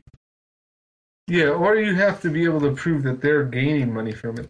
Yeah, and, like, money that you should be getting, right? But that's not what's happening, right? So... basically, they just, like, whoever the guy is, I can't remember what that guy's name is, who runs Cockatrice or whatever, but basically he's just decided, like, he's just gonna let them do what they want with it and stop. Yeah. So, and that's why, like, and then that's why you're supposed to choose your moderators carefully. Like, everybody always wants to give their friends, moderator jobs and shit at their site, but, like, you can't do that. And people always get offended, like, oh, KYT, how come you didn't publish my article? Or how come you're not publishing my articles anymore? Well, it's because they are fucking terrible, and you actually offend everybody when you write them. Is that what he told you? No, I mean, that was hypothetical to somebody else. He told me he told them. So he hasn't published my articles because I won't write them. What I need is a ghostwriter. Right? What I need to do is, like, because you know how Chris Mattioli keeps writing articles, but nobody's making them for him. So I need to be Chris Mattioli's ghostwriter. His ghostwriter? Yeah, actually, yeah, because he doesn't actually write articles anymore. No, he just does, like, math or something, right? No, well, he keeps saying, Medina, you want this article? And I'm like, yeah, dude, I do. And then he's like, all right, get it to you tomorrow. Okay. Oh. And then I just wait, like, and then just cry because I don't get it ever. So, right. Yeah. Every time he says, I got an article, I'm just like, yeah, we'll see about that, buddy. That's right, Macaroni.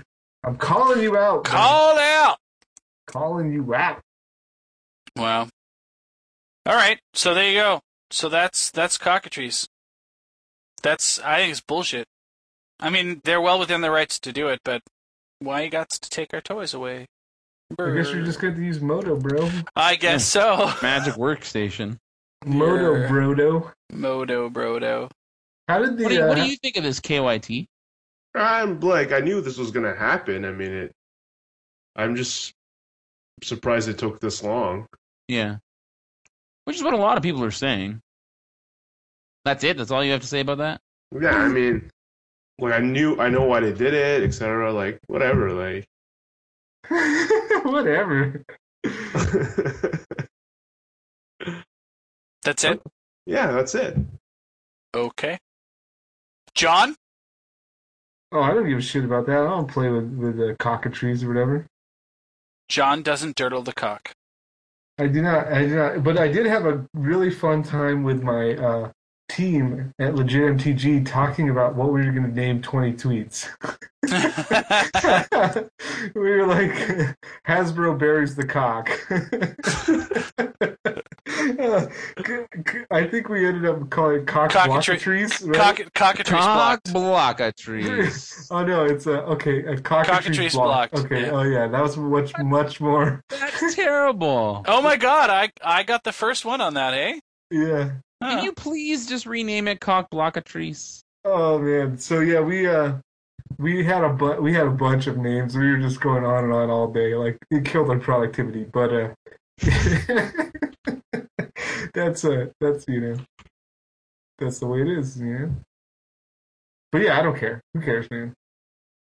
Like Yeah, exactly. That's the thing. Like, I don't care. Nobody should care about this, but everybody does. When I say everybody, I mean everybody on Reddit and Twitter. And like I care about what's his name? I care about Polish Tamales. Yeah. Yes, Right. yes. I care about what he's working on. And, like, so what's the deal with him? Like, they're just saying basically, like, you are... Like, I don't understand why they would cease and desist him. Like, what are they going to tell him? Well, Like, you're losing us money by drawing Jace.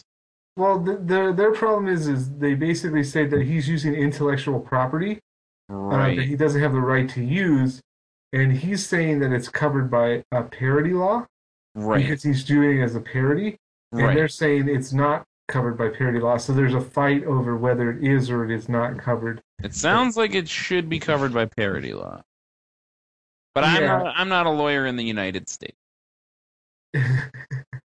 So yeah, so that's what's going on there. They're saying that, and the thing with Polish Tamales is I'm not sure that it's wise to battle with Wizards at this and like try to I guess I feel like some of the stuff he's doing is kind of like exacerbating the situation, which is probably not the best idea, but it's on him to do what he wants. I think that I don't know. I don't see the harm in what he's doing as far as like the fan art or whatever. So I don't see why Wizards would do that, or Hasbro rather, because I mean, it's not really Wizards who's doing it, I've told him like, you're pretty crazy, and he knows it too. Like, fuck you! Oh man. Well, like, for example, you've got Tamio in a bathtub. You've got a small mirror floating in... So she's basically, like, from the, submerged from the nipples down. And then you've got this small little mirror who's sitting in, like, a little floating ring, sitting in and around the groin area, and the caption is, "Kick your legs just like that." Come on. That's totally parody. Yeah. Yeah, Yeah. but it's also like, I don't know. I guess what their argument is that it's not. I guess it's not funny to them or something. I don't know. Yeah, they don't like it when... they don't like the sexy stuff, I think, is basically where we're Yeah, at. but like, so what? So you don't like it? Like, that doesn't mean fuck all. Yeah. Yeah, but if they're trying to make a children's card game, I guess they don't want that kind of stuff to be. Yeah, but like, that doesn't mean anything legally whatsoever. Like, yeah, trying to make a game for 13-year-olds and up. Okay, well, it's admitted that 13-year-olds know about sex and dicks. Also, we don't like you drawing ladies in the bathtub with no nudity because we're, conservative white Americans. we're gonna sue you for that. Like, could you imagine if someone said that to you? Like, if you were reading 50 Shades of Grey on the bus, and someone was like, I'm gonna sue you for public lewd acts because my children are on this bus. Like, you would fucking laugh in that guy's motherfucking face. Yeah, but who's suing? Nobody's suing anybody right now, right? No, but that's what I'm saying. Like, they're like the first step is to send a cease and desist letter so that you can say, like, look at my big dick and how far I'm gonna fuck it. And if you don't stop, that's what's gonna happen. And then people don't stop, and then you eventually get sued, right? So that's what I'm saying. Like I don't like. Who cares if they don't like that shit? As I think his opinion, and that would also be my opinion. Big deal. So they're never gonna give him a job at Wizards. Who fucking cares? I'm pretty sure this is the sort of stuff that they're upset with. What? Well, I don't know, the Planeswalker member guide, for one. What is it? Yeah, I don't know. Isn't it just pictures of guys with blocks, like black sensor bars for dicks? Yeah. Yeah, what's wrong with that? Yeah. It's pretty funny, actually. Because they, like, measure them. It's funny. Oh, Anyways. Gosh. Yeah, Oh like, I'm my sure somebody's gosh. mom is really offended by that. This is for What else moms are really offended by is all the demons. All the oh, freaking edge. Polish Jamal. What are you doing, man? Oh, I love this guy. I love Polish Jamal. I think he's awesome. Yep. All right, so do we have anything else that we want to mention? Man, this was such a huge show. It was a big show, This show actually. was insane. We tapped my eternal psyche. We did. I think people are going to enjoy that. I think Kyle's going to love it, man. Hope so. All right. Well, thank you, everybody, for paying attention and listening and sticking with us this long. Not only, for the 2 hours that this has been going for, but also for all of the episodes that we've done so far. Thank you very much for staying with us. We wouldn't continue to do them if you didn't continue to listen. I got I played against somebody randomly on Moto last night, and they were like, you know what? I'm a big fan of the show. We listen to every episode since 1. And it's just like randomly in the tournament practice room. He was like, keep up the great work. And I was like, thanks. That's totally amazing. Apparently he's somebody from Montreal. So I just wanted to say, it got me thinking that we appreciate all of you so much. And we wouldn't be able to do what we did without you. So, thanks. I agree. Did I tell you about that time I ran into someone at Panera's? I don't know No? what that is. What's Panera's? Okay, so Panera's is like a bakery / like place you can get lunch and stuff. Like they serve sandwiches and stuff like that. Okay, so like I go up to the counter after work. We're like driving by this Panera. I stop in. I walk in to go get like a bagel, and my wife wanted like a mango smoothie or something. So I'm like, Bitch. he's like, whoa! Don't call my wife a bitch. I'm gonna kick your ass. So anyways, I walk up to the counter, and the guy goes, hello, how can I help you? And I'm like, yeah, let me get a mango smoothie. And then he looks at me, he's like, and like just gives me this look, and I'm like, what? Like, and he kind of like threw me off. So I'm like, yeah, and I'm married, bro. It's for my wife. Don't get any funny ideas. And so I was like, yeah, let me get the mango smoothie and this bagel. And he's like, would you happen to be John Medina? And I'm like, yeah, that would be me. And then he's like, yeah, from the A-Team? And I'm like, dude, are you kidding me? And he's like, no, man, I listen to the A-Team like every week. And I'm like, are you joking? We're in Panera. I'm like, this is not a Magic tournament. This is Panera. Oh, man, that made my day because it was the first time that anyone random that I didn't know, like, and that wasn't at a Magic event. Right. It's like, are you Jonathan Medina? I was like, oh my gosh. And it's all because I am Jonathan Medina. that would be me. I'm that guy. Oh, it was awesome. So, yeah, the A-Team is awesome, man. The A-Team is awesome, man. It's true. The A-Team is Everybody, awesome. we need you to send mail to KYT's parents, letting them know how awesome the A-Team is. We'll post the address in the show notes. Agree. Yeah. All right, well, I guess with that, we'll see y'all later. Butts. Check you next week, where we've got the one, the only, recently mentioned, newly crowned level 50 Archmage, Jerry Thompson, will join us to talk about, his recent runs coming and next week? celebrate his victories. What? Man, he hasn't been on since like episode 15. I know! The best.